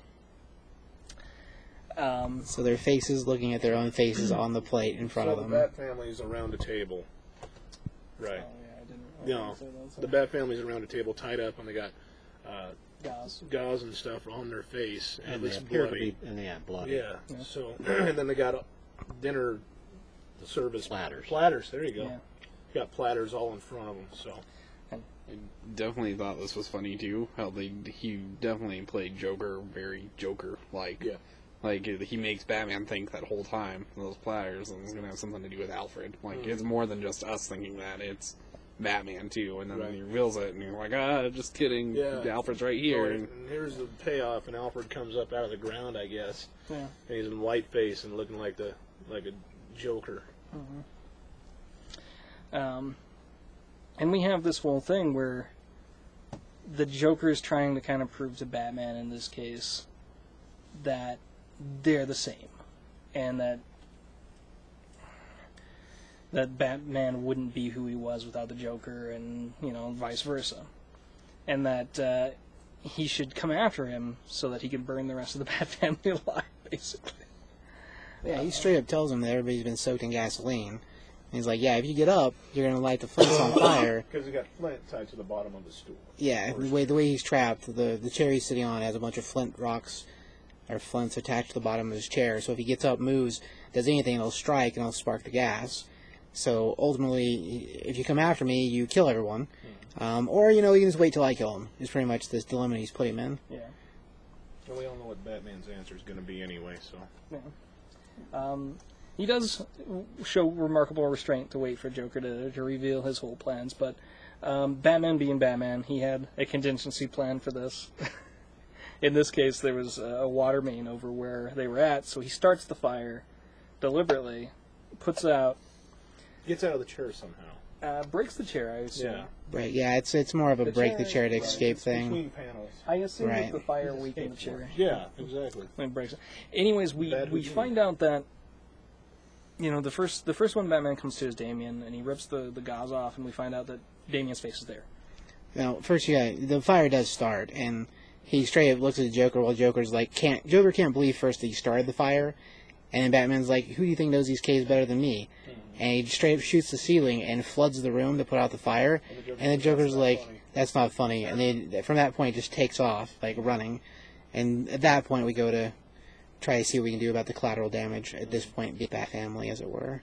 It's in that panel right there where he says that's not funny, where you can tell the progression of the art of his face, his strap-on face. Strap-on face.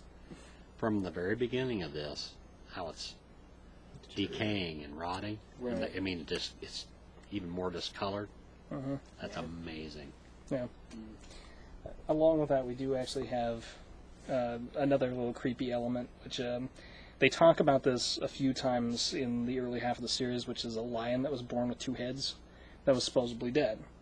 Evidently, the Joker stole that too. He's carried it around with him most of this story. So you have this crazy little 2-headed lion cat. It was nuts.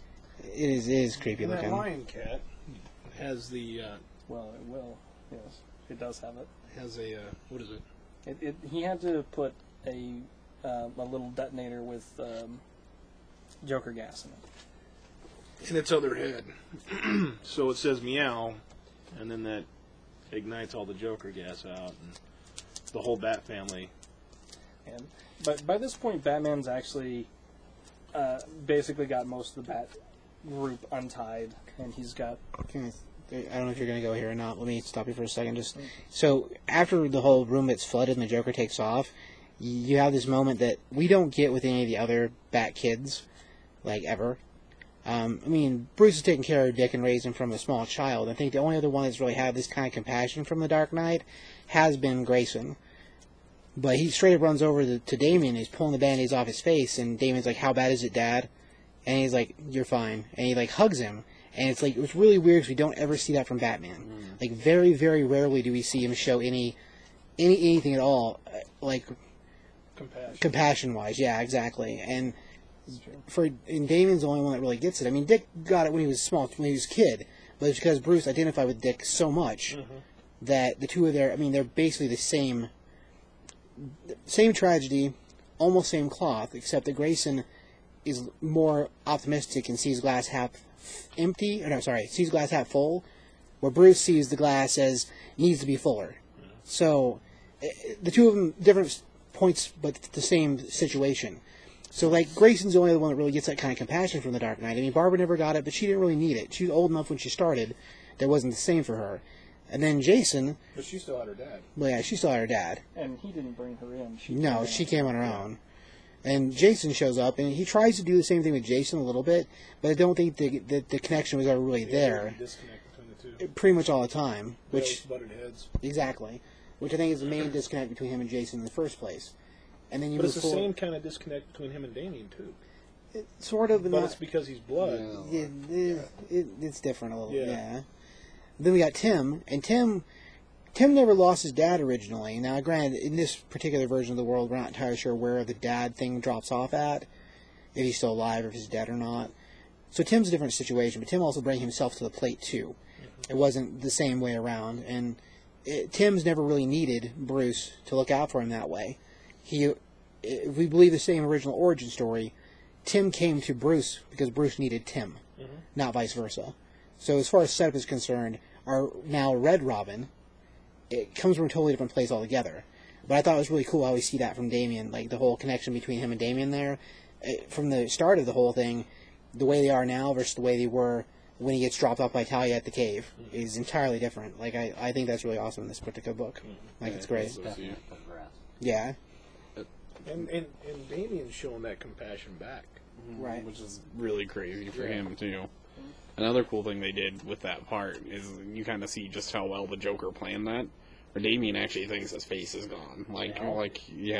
They feel like their face is gone. And to show that Batman actually went to Damian first instead of the other family there. So now, once he starts untying people, Dick is his next guy to go to. And it's Dick that he's like, "I need to stay with you guys." And Dick's like, no, you need to follow him. And he finally actually accepts that, like, Dick's at that level that when he says, like, you can go, Which he he's wouldn't gonna take normally care of go. No, but I think that he knows the circumstances of. I think that Dick carries that much weight with him now that he may not have before. Yeah, not as much of like a sidekick type thing anymore, more of just like a partner. Right. And of course, once he leaves, then the next crisis happens, which is the Joker gas. And the Joker gas turns all the rest of the Bat family against each other. Yeah. And they start infighting against that crowd. And it is interesting to see, like we were saying before, once again, Jason is the one who's left behind without he doesn't even get hit any of the face tie off before they start getting gassed. It's like, I wonder if that has something to do with Batman taking off all there. Right. And then Jason just being the last one, and so he doesn't ever. No Right. one's like, It's possible that he just Or the gas hit right before all that happened, and he couldn't get to him. But It might be timing wise because when Bruce leaves, they're still adjusting the bandages for the other two still, and even Nightwing's still taking his off. I think that probably we're going to see that come back in issue 17 of Red Hood and the Outlaws, is what I think. Whatever's going on there, I think we might see that from there. Right. I mean, it might just be the disconnect for the family in general and how he's still viewed on the outside of things. Because if any one of them, they deal with Damian and try and teach him and fix him, and they did that a lot with Jason too. But Jason's just to the point where you can't teach him anymore. Like, Jason's just going to do what Jason's going to do. So it's hard to say if it's just disconnect between all of them or if it's something else. And I kind of think when we get to number 17, we'll see something to do with that. Because in Red Hood and the Outlaws, at one point we see when Jason got captured, the Joker took his mask, like his helmet, and he painted something on the inside. We haven't seen a return for that yet. So I have a feeling we're going to see that in 17, like what he did to the helmet. Because at this point, Jason has to put the helmet back on, because foreseeably, Joker numbs their faces, bandages them up, gets ready to play the game. So we don't believe he's had the helmet back on since then. right. So I have a feeling that we're going to see that pay off in 17 of Red Hood and Outlaws, probably. That's what I think. Anyway. So we continue on with this, and Batman follows Joker, and Joker's waiting for him outside. And we continue this discussion, and it's kind of the age-old discussion with Batman and Joker, which is, why haven't you killed me? If you don't want to play this game, why haven't you killed me? And Batman goes, well, because then you would win, Joker. And then Joker's like, no, I don't think it's that. I think Joker's even now realized that basically Batman knows that if he kills the Joker, that he won't be able to stop. Like, he'll become just as big a nightmare There's no better. as anybody else. You know, that he'll just keep killing, and he'll just keep wiping out the rest of these. But he contemplated it. He does. He contemplates it for a full page, I think. And Yeah. Like, I'm going to do something that I've never done before kind of talk. Or it might have been a psych out, Yeah. Which probably worked for the Joker. because he did turn everything around on him. Played the same game. Oh, yeah. No, he's the victim. it is a little bit different than this. But they do kind of play that out when, in the Elseworlds, when Batman becomes a vampire. And he holds it back for a really, really long time, and then he eventually goes after one of the bad guys, and once he goes after one of them, he can't stop himself, Right. and goes after all of them. Yeah, Elseworlds Kind of story. like a taste for blood. That has a vampire thing to Yeah. it, too, but... Yeah. And almost more importantly than the rest of this is that we get to see the Bat Axe. That's right. Yeah. If you take anything away from any of this, the Bat Axe is in this book. That's bad axe. Yeah. It's stupid. And then we cut back to the family, right? And And they're still fighting. yeah, and they're kind of tearing each other up. And what I think is good about that is that there was so much of this fear that this could be the end of Alfred, and that I don't know. There's some people I think that still think the story wasn't strong enough because Alfred wasn't gone, but he's the one who kind of brings them in together and kind of helps them overcome the Joker gas. And somehow his connection to them as a family is what does it. And then we cut back to the fight scene between Batman and the Joker.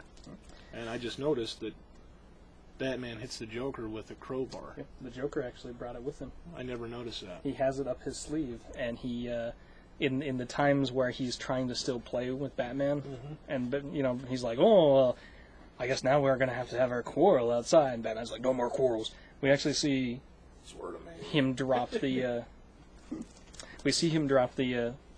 the crowbar out of his sleeve, and he tries to come at Bruce with it, and Bruce disarms him and takes it, and brings it back to bear on him. That's all after the bad axe. Yes. Yes. All that. Which is important to understand.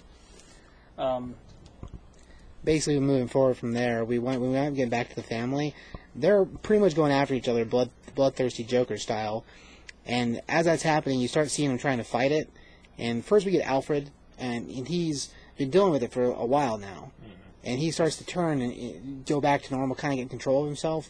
and then from there he convinces Dick, and so on and so forth, to where they all eventually quit fighting. Damien's the next one that play that it winds up being the third one that's like, yeah, no, we're fighting it. So as far as like fighting it off, it's the, I don't know, I guess I would say the stronger of the group that starts with it. But you move from Alfred to Grayson to Damien, and then after that, of course, Barbara and the old Red Hood. There's some that Rob noticed earlier, and I'm sure we all saw it. We just didn't think anything of it. The whole who helps Barbara up thing. Oh yeah, at the very end of it, once the Joker gas has kind of run its course and the family is kind of recovering, we have Alfred, and he's got Damien kind of in his lap, and he's got Tim by the shoulder, and Dick's kind of in the background, like slapping him on the shoulder, like, yeah, we did it. And we got Barbara and Jason Todd, and they're holding hands as they kind of bring themselves up around this rock. Does it mean anything? Who knows? It could be something that they're working on as a later story, or it could just be a convenient part of the story. Yeah, I don't think it means anything as far as connections concerned. But I don't know if they draw that like that. It is weird placement-wise, but Yeah. at the same time, I don't know. It could be reading Looking into at who's writing it, and I don't know, it's hard to say. I mean, I guess it's possible, but we still haven't had any answer to the Joker with the baby, and we know that this isn't the last story arc for the Joker. But as far as setup is concerned, maybe it pans out something later, but at the same time, it's one of those things that, like, it doesn't mean something, does it not. I kind of, what I would really like to see is the whole Grayson and, Dick and Barbara get back together. That whole thing would be cool. I don't think they're going to do it because that's classic style. If that's not an option, then I think Barbara and Bats. But that's just me. What? Yeah, that's what I like.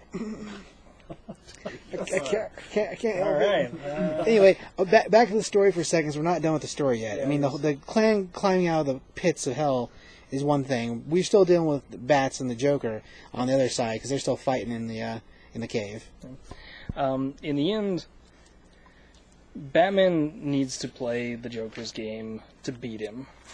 And he does so in taking away the one thing that the Joker has that he thinks Batman's never looked into, which is that Batman may know who the Joker really is. And that somehow diminishes the Joker in his own eyes. And, it's the same game that the Joker was playing. Oh, I know who you really are in the mask. I'm going to ruin your lives. Batman kind of turns it back on him. And the Joker, I think, is so afraid of being less than the Joker that it actually causes him to, start losing his shit. Well, the whole thing was the Joker was perceived as knowing all their identities anyway. Mm-hmm. So he had that over them, and now Batman's bringing it back. I know who you are. Yeah. And it causes Joker enough problems that he actually physically wants to escape Batman, and he just about falls off this little waterfall. And Bruce stops him because he's like, I don't want you to do it by mistake. I don't want it to be an accident. And in the end... Everything that happens to you is going to be by my hand tonight. In the end, the Joker still winds up falling down that ravine, and we see his strap-on face get lost. And so we don't know the ultimate fate of the Joker, but we're in a pulp culture, and so if you don't see the body, it's not going to happen. But one of the things that the Joker had been loitering over their head was this little black book, and the little black book was supposed to be something that Bruce had made that had all their secrets in it, and it was going to be their big undoing, and that he had given it to the Joker. And it first shows up in, Batman 15? Yeah. Batman 15 when he's up on the bridge. And now we finally get it. Batman's going through it, and it's just blank. It's all blank paper. So it was all a ruse to begin with. Yeah, it was all a joke. Yeah. Another thing I thought was kind of funny, kind of backtracking to the Alfred thing, is you have Alfred, who was the first one to help him there. I kind of feel like that's reflecting back on just all of them in general. Because Alfred's usually the one that makes them feel at home with Batman. It's not. Well, he's their doctor. He's everything to him. He's helped out all of them at one point. And that's why it would have been so crazy if he died, because it would have been the end of all of it. He's really you don't think of him as a major character, but Alfred really is. He kind of plays such a big part. I'm glad we didn't have Batman Alfred die. And the main reason for that is like the whole revolving door in comics with death. But for Alfred, there's no way back. Mm-hmm. Like, you kill Superman, yeah, he can come back. He's Superman. You kill Batman, well, he travels through time. Mm-hmm. You kill Alfred, he's just a man. He's not. Travels through time too. You would hope so. You get Caveman Alfred. Supporting characters never come back. Very, very rarely. I mean, I guess. View him as a supporting character, more or less. He's just normal. Yeah. Yeah. He's not bigger than life. He's a normal dude, just in extraordinary situation. Mm-hmm. I mean, I guess we could technically get a Time Lincoln out of it, right. Except that it'd be Time Alfred, which would be pretty awesome. I mean, you could serve crumpets and tea to all kinds of. That's not going to do well as a book. Bad idea. That's not Sorry, good. Bruce Tim. You should, that's not. He's going straight for the animated movies that don't even exist now. So then we go to the wrap up, and it's actually a very Batman-y wrap up, but I think that was great. I think it was needed. Batman's actually waiting on Alfred, and is trying to be like, "Oh, I'll take care of you. Here's this little bell. You can ring it, and I'll come and serve you." And Alfred's kind of like, "Hell no! Like, stop this bull. I'm gonna hit you with my IV if you keep this stuff up." Because he's really opposed to being waited on. But Bruce even goes to the point of being like, "Yeah, Alfred, I'm gonna actually bring the family together, and we're gonna talk this through," which is something Batman would never do. I mean, Batman's almost always has to be an intervention before he gets together. And usually it's an intervention created in a sneaky way by Alfred. He's like, "Hey, check it out, I got sandwiches in the Batcave," and then the Bat family's there. And "Damn it, Alfred." I always fall for the sandwiches. But, Bruce actually calls it. And the neat thing for that is that we also get a little extra story. And Batman was just convinced that Joker could never have known about the cave, who they were, what they were connected to. And we find out that basically early Bruce Wayne went to Arkham Asylum.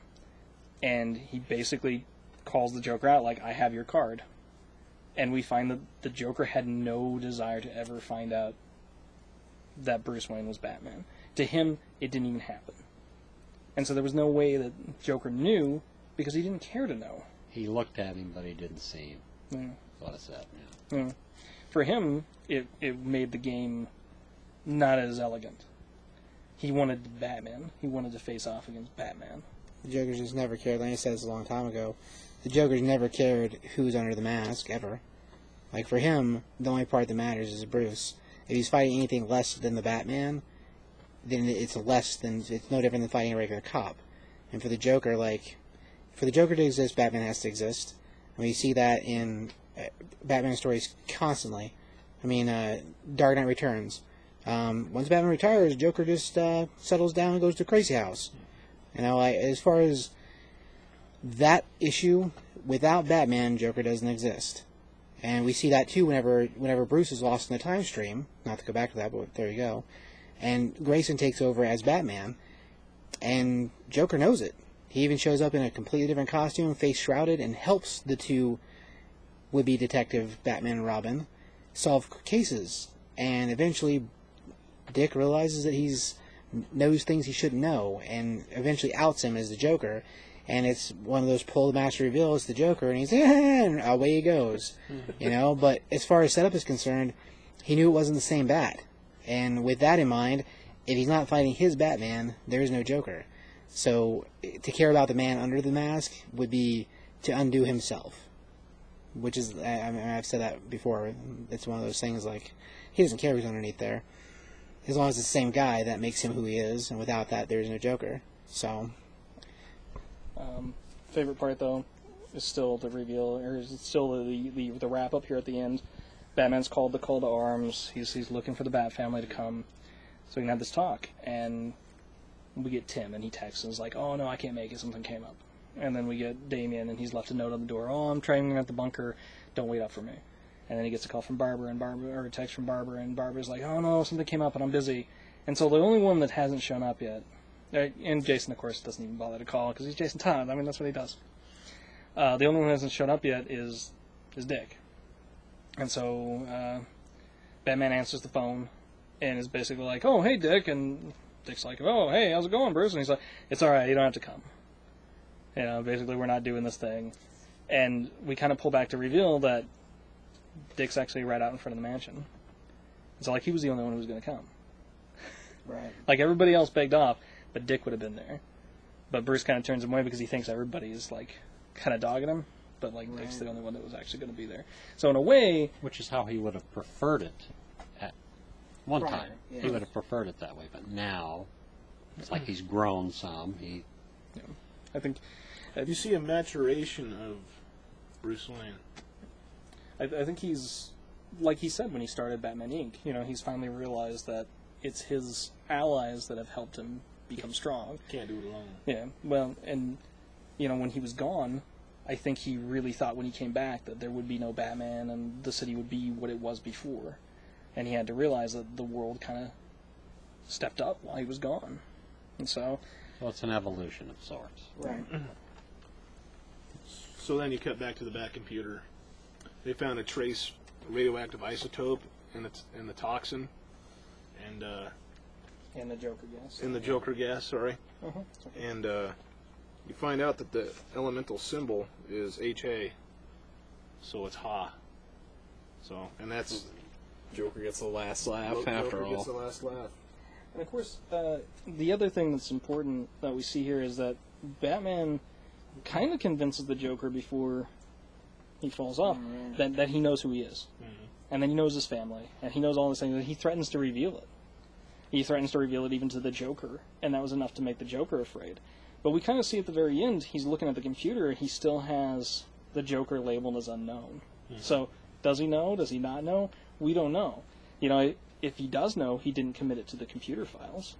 So, Maybe the Fly knows. Yeah, because What's the significance the of fly the Fly? lands on the being- computer where it says Ha, and nobody knows what that means. Is it a fly on the wall kind of thing? maybe. I would say so, yeah. My guess is that's like your next big storyline that's going to happen. The Fly? It's either It's going to that, have something to do with the Fly. you know what it could be, actually? The mask, the face, the strap-on face, it could be in the cave. Because, Oh, I mean, there you go. it's gotten pretty rancid. It had some flies coming around it, too. So, I mean, the mask could be in the cave now. Well, I have a feeling that it's there. I mean, it follows off the waterfall into the water, and they're already in the cave system. Yeah. And it's Batman's caves. I mean, he says that when he tells him, "Who knows these caves better than me?" So we already know that they're in the cave. They're just in a different section of the cave. So as far as that goes, for all we know, the Joker's still down there in the water and just doing whatever he's doing. I mean, yeah, it could lead to something with the 900 or whatever the next reveal for the Batman's going to be. But I think it's more like to be on a fly on the wall. So I would say it's symbolism, but it's quite possible it leads to another story arc. I mean, I don't necessarily know how the Fly would fit into that, other than maybe it's to show you the mask, their face is still there, and it's just stinking the place up. But you think you smell that? I mean, come on, Well, eventually. eventually, right? Yeah. Well, that gives you kind of a timeline of the story too. One of the Right. Batman Because flies don't would live have long. found Yeah, You got a eventually. good point. You got the cat, the dog, the cow. Cow might not, but maybe the cat or the dog. I was actually really surprised about this. They actually do put a little bit of a timeline on this story, because we know that the beginning issue for Detective, he gets the face off, and by the time we get to this story, we're talking about not seeing the Joker for a year. So, kind of a dangerous place to go, because we know that time works differently in comics, and that some people cannot grasp that. You know, and I don't care who you are, you don't want to see a 40-year-old Batman. Nobody wants to see Bruce Wayne in Depends. Well, I don't know, it worked pretty well for him, and even Well, older in Batman Returns, I guess. But Or even This is Batman true, but Unlimited. that's good for like a one-shot or whatever. But we don't want to see that. We don't want to really have an active timeline. We want to keep our heroes the way that they are. So I mean, it's a little dangerous for them to do that, but whatever. It's well, still good. considering everything they stirred up at the start of the 52, the new 52. Mhm. Well, Batman's been Bruce Wayne for 70 years, so, Right? you know. I don't see any reason to change it now. Somebody gonna fight me on that? Damn it. Okay. It's got to be Doc Ock. I'm telling you. Could be. So maybe we'll do this Freaky Friday thing with the Joker and Batman, and Could you imagine? then the two of them will be they'll be in each other's bodies and stuff. That's actually a pretty good story. Sorry. That'd be ridiculous. If it was Batman, yeah, but the Superior Spider-Man is actually good. I was talking crap for no reason. It's the wrong company. You gotta quit picking on that guy, man. It makes us seem like the villains. It's So not been picked on as much as Aquaman's been picked on, so he can be thankful for that. that's a good point. So that leads us to Legends of Shadow Clan, and it's okay. So first issue, that's all that's come out so far, and like I've said, it's very much set up. Like granted, it's from nowhere, so we don't have. I don't know, leading to Batman into that's a little hard because Batman's just so epic right now. It's like it's just so big. It's hard to have anything next to it. Well, that's true, yeah. So very much set up. I mean, we deal with basically we got a modern age family that is connected to ancient feudal Japan. We're not sure if they're aware of it yet or not. I kind of don't think they are.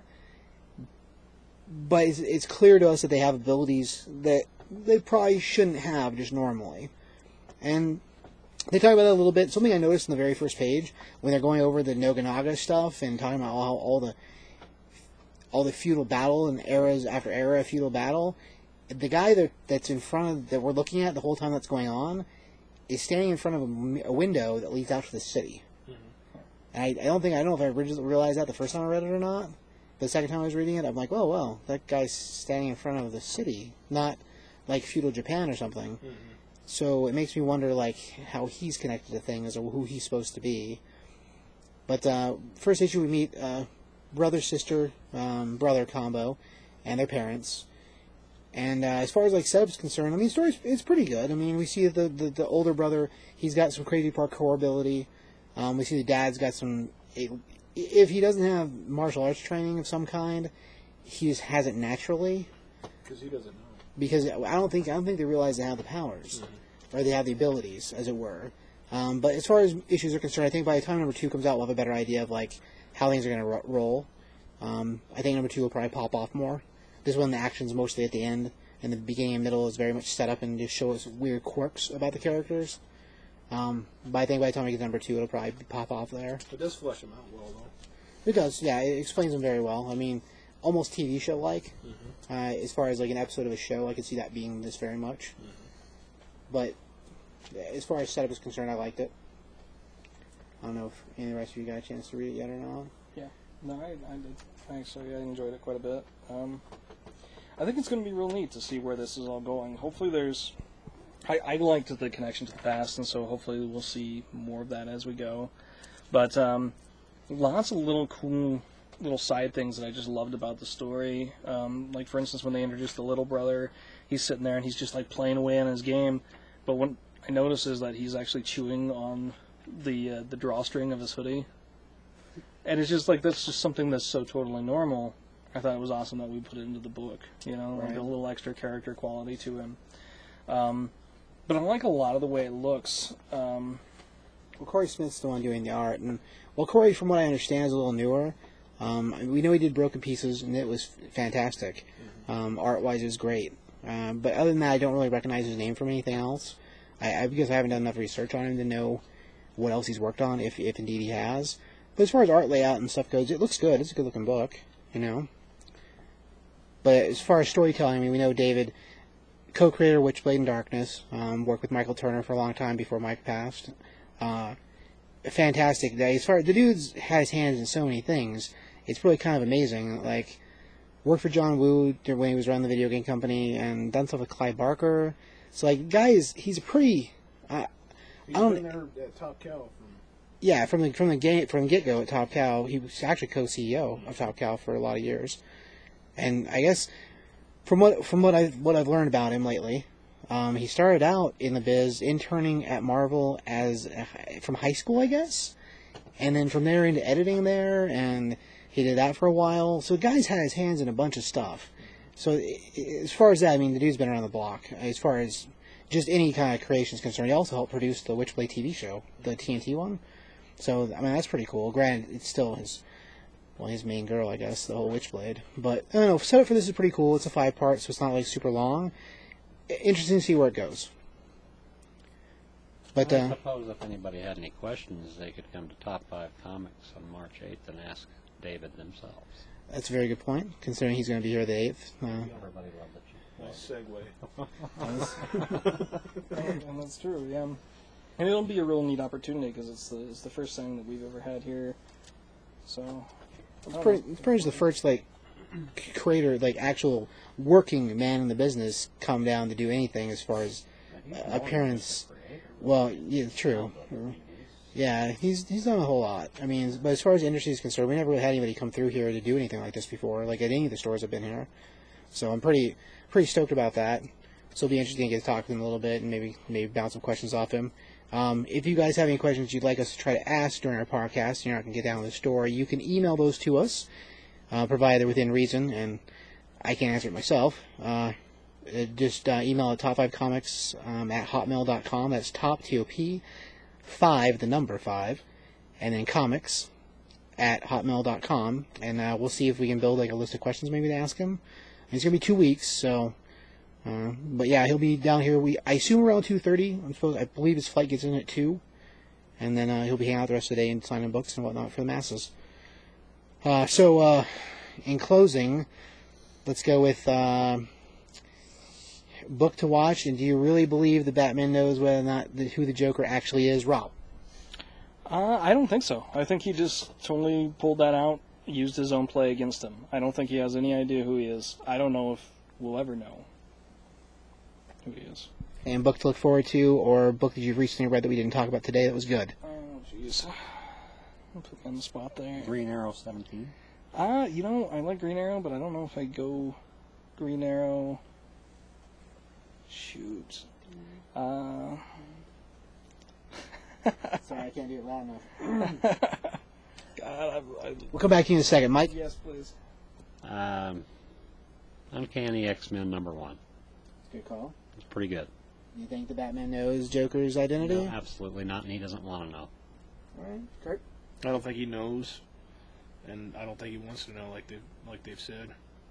And book to look out for, probably, or to read, past, present, Witch Doctor. That's good stuff.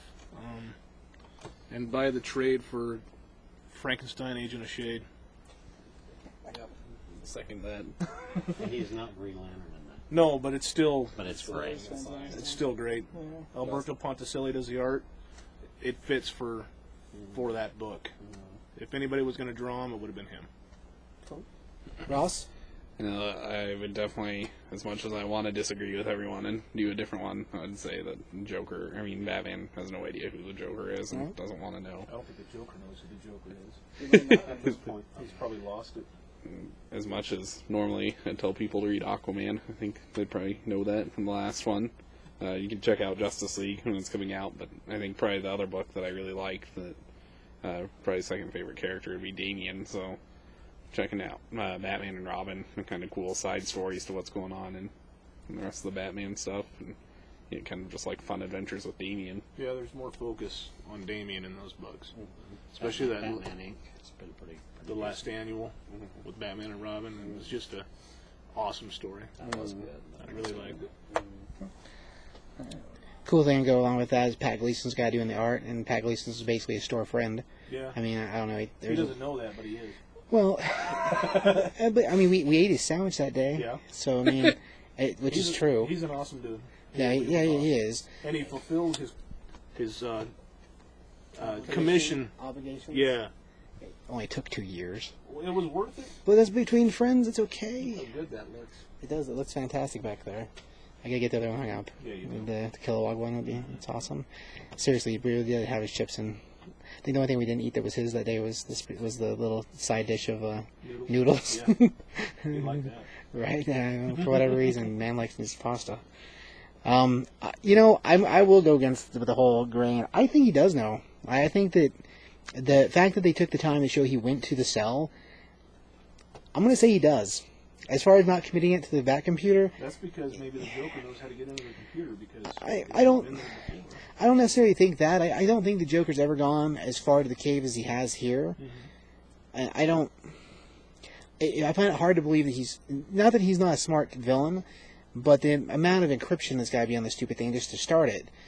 I mean, maybe it's possible that Bats never believes anybody will get there, and it's real easy just to push a button and away you go. But at the same time, what are you going to find out in there? You're going to find out criminal things. The Joker can find that out himself anyway.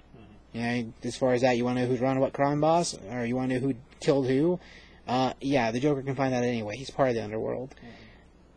It's hard for me to be sure about it, because I think in the story, Bat just flipped it on him, and basically turned his own joke against him. But at the same time, if you went to the trouble to go down there and basically show your face without knowing what he would do, without having any clue how he'd respond, I have to say that maybe he does. There is a little snafu there. That was back at the very beginning. Yeah. That was before he took in Dick, so it's not like he did that afterwards. No. This isn't the Joker being captured now. The end flashback is definitely a memory flashback. And they're talking about prior to Grayson joining it, or it was right after they had taken in Dick. So that's not the right way to say that. Right after Grayson had joined the group, or become part of this, became Robin. Man. So right after he became Robin, he's when he went to the prison and when he showed him the card. But with that level of brazenness, because it's basically looking the devil in the face. And granted, at that point, Bats didn't know Joker would ever escape, but for all he knew, he would never reform, and at some point trick the system to get out, or maybe he would reform and then go bad.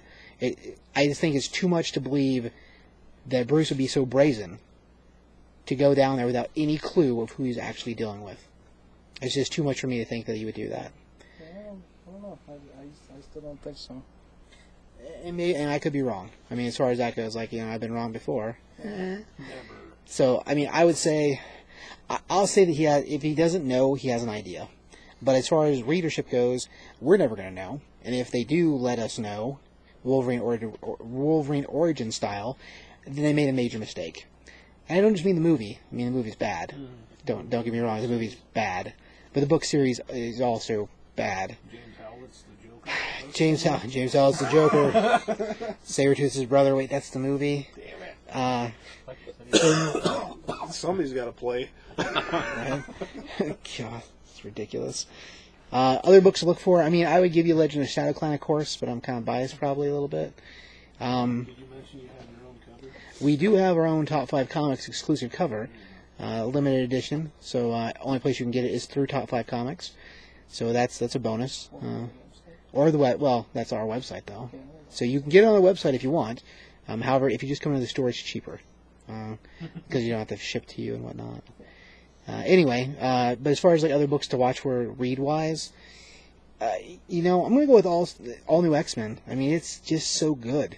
Like it's not new by any means. We're at issue 7 coming out in I think next week maybe. But it's really really good. Like, huh? When you get done. Yeah. So as far as setup for it, like granted, like I said, we're issue 6. Concept really bizarre, but it's really really good. Like we're dealing with time travel, and time travel makes the brain hurty sometimes. But as far as setup, I mean, you basically have Beast decide to bring the First Class forward, and they get to see how things are unfolding right now, and it's crazy as all hell. And it's awesome. Like, art's top notch in it. Things that are happening they don't feel like filler ever. Like, every issue gets done. Granted, it's coming out twice a month, which it kind of burns me a little bit, personally, and just in general. But as far as setup is concerned, like, every book's been good. It doesn't feel, I don't know when they started doing it, but the guys are working on it. Fantastic. Rob? Actually, I couldn't narrow it down to one, so I'm going to do 3. One's going to be from Dynamite Studios, which is Deathmatch, which is actually phenomenal book. I know that is it Boom? If I say it wrong, I'm sorry. But Deathmatch is a phenomenal series. I know this title sounds stupid, but the whole storyline for it is incredible. We're at the 2nd issue right now, knocking it out of the park. Next one to look forward to is going to be both Guardians of the Galaxy and Nova, and they're going to be incredible. Guardians of the Galaxy is primed to be huge anyways, but Nova's going to have Jeff Loeb and McGinnis doing it, and it looks incredible. So, like, hopefully Nova will rise up from obscurity and be gigantic. And then when we go over to the to the whole X-Men front, I've actually really loved X-Men Legacy, and I'm sorry that it's not getting a good play, because it's actually been a fantastic read. So hopefully people will give it a shot. Actually, it's been tremendous. So. Cool, sounds good. We don't totally know as of yet with the side note for Guardians of the Galaxy real quick. Okay. They are going to be putting out a set of trading cards, 5 different cards, one for each of the different characters for Guardians of the Galaxy, and we're expected to have some of them during the launch date for them. We haven't figured out how many we're going to get yet, because it's one of those things that you have to buy a certain amount of books in order to hit a number, and you hit the number, and then they send you more. You can buy more crap, and then you buy more crap, and you can do whatever you want with it. So at this point, if we want to buy them, probably what we'll do is buy 2 copies, and we'll give you a couple free cards to go with it. But set of 5, kind of a fun thing. I don't know. We're expecting to hopefully have lithographs to go with them too. Lithographs all the same problem. That you got to buy a certain number, and then once you buy a certain number, you got to buy those, and it's just a whole game mess with the whole Marvel thing. Anyway, this is just the way the system works. You know, it is what it is. But we're trying to do what we can to make things be fun and cool. Anyway, again, just so people remember, Legends of Shadow Clan, David Wall will have here on March 8th. And that should be a fun time. I mean, like I said, it's not often you get a guy who's been doing work in the business for, like, I don't know, 20 years to be able to come out and have a book signed by him. And I'll give you, like I said, it's a brand new series, but if it does well, I mean, the dude's turned other books into TV shows, so you never know. You might want to get on the boat before the boat sails. Is that a saying? It is now. That's what I like. Anyway, so like I said, do we have any parting words for anybody? Ross? See ya. Mike? Late. Rob? Also, check out The Flash. It's fantastic. Goddamn, get too many picks, Rob. Oh, Ah. don't forget Hawkeye. Hawkeye is And Hawkeye is actually fantastic, yeah. Uncanny X-Force 2. Yes. It's got Puck in it. It's like 20 books to read. Fucking awesome. Yeah, it was fun. All right, and goodbye. We're done. Thanks for listening, guys.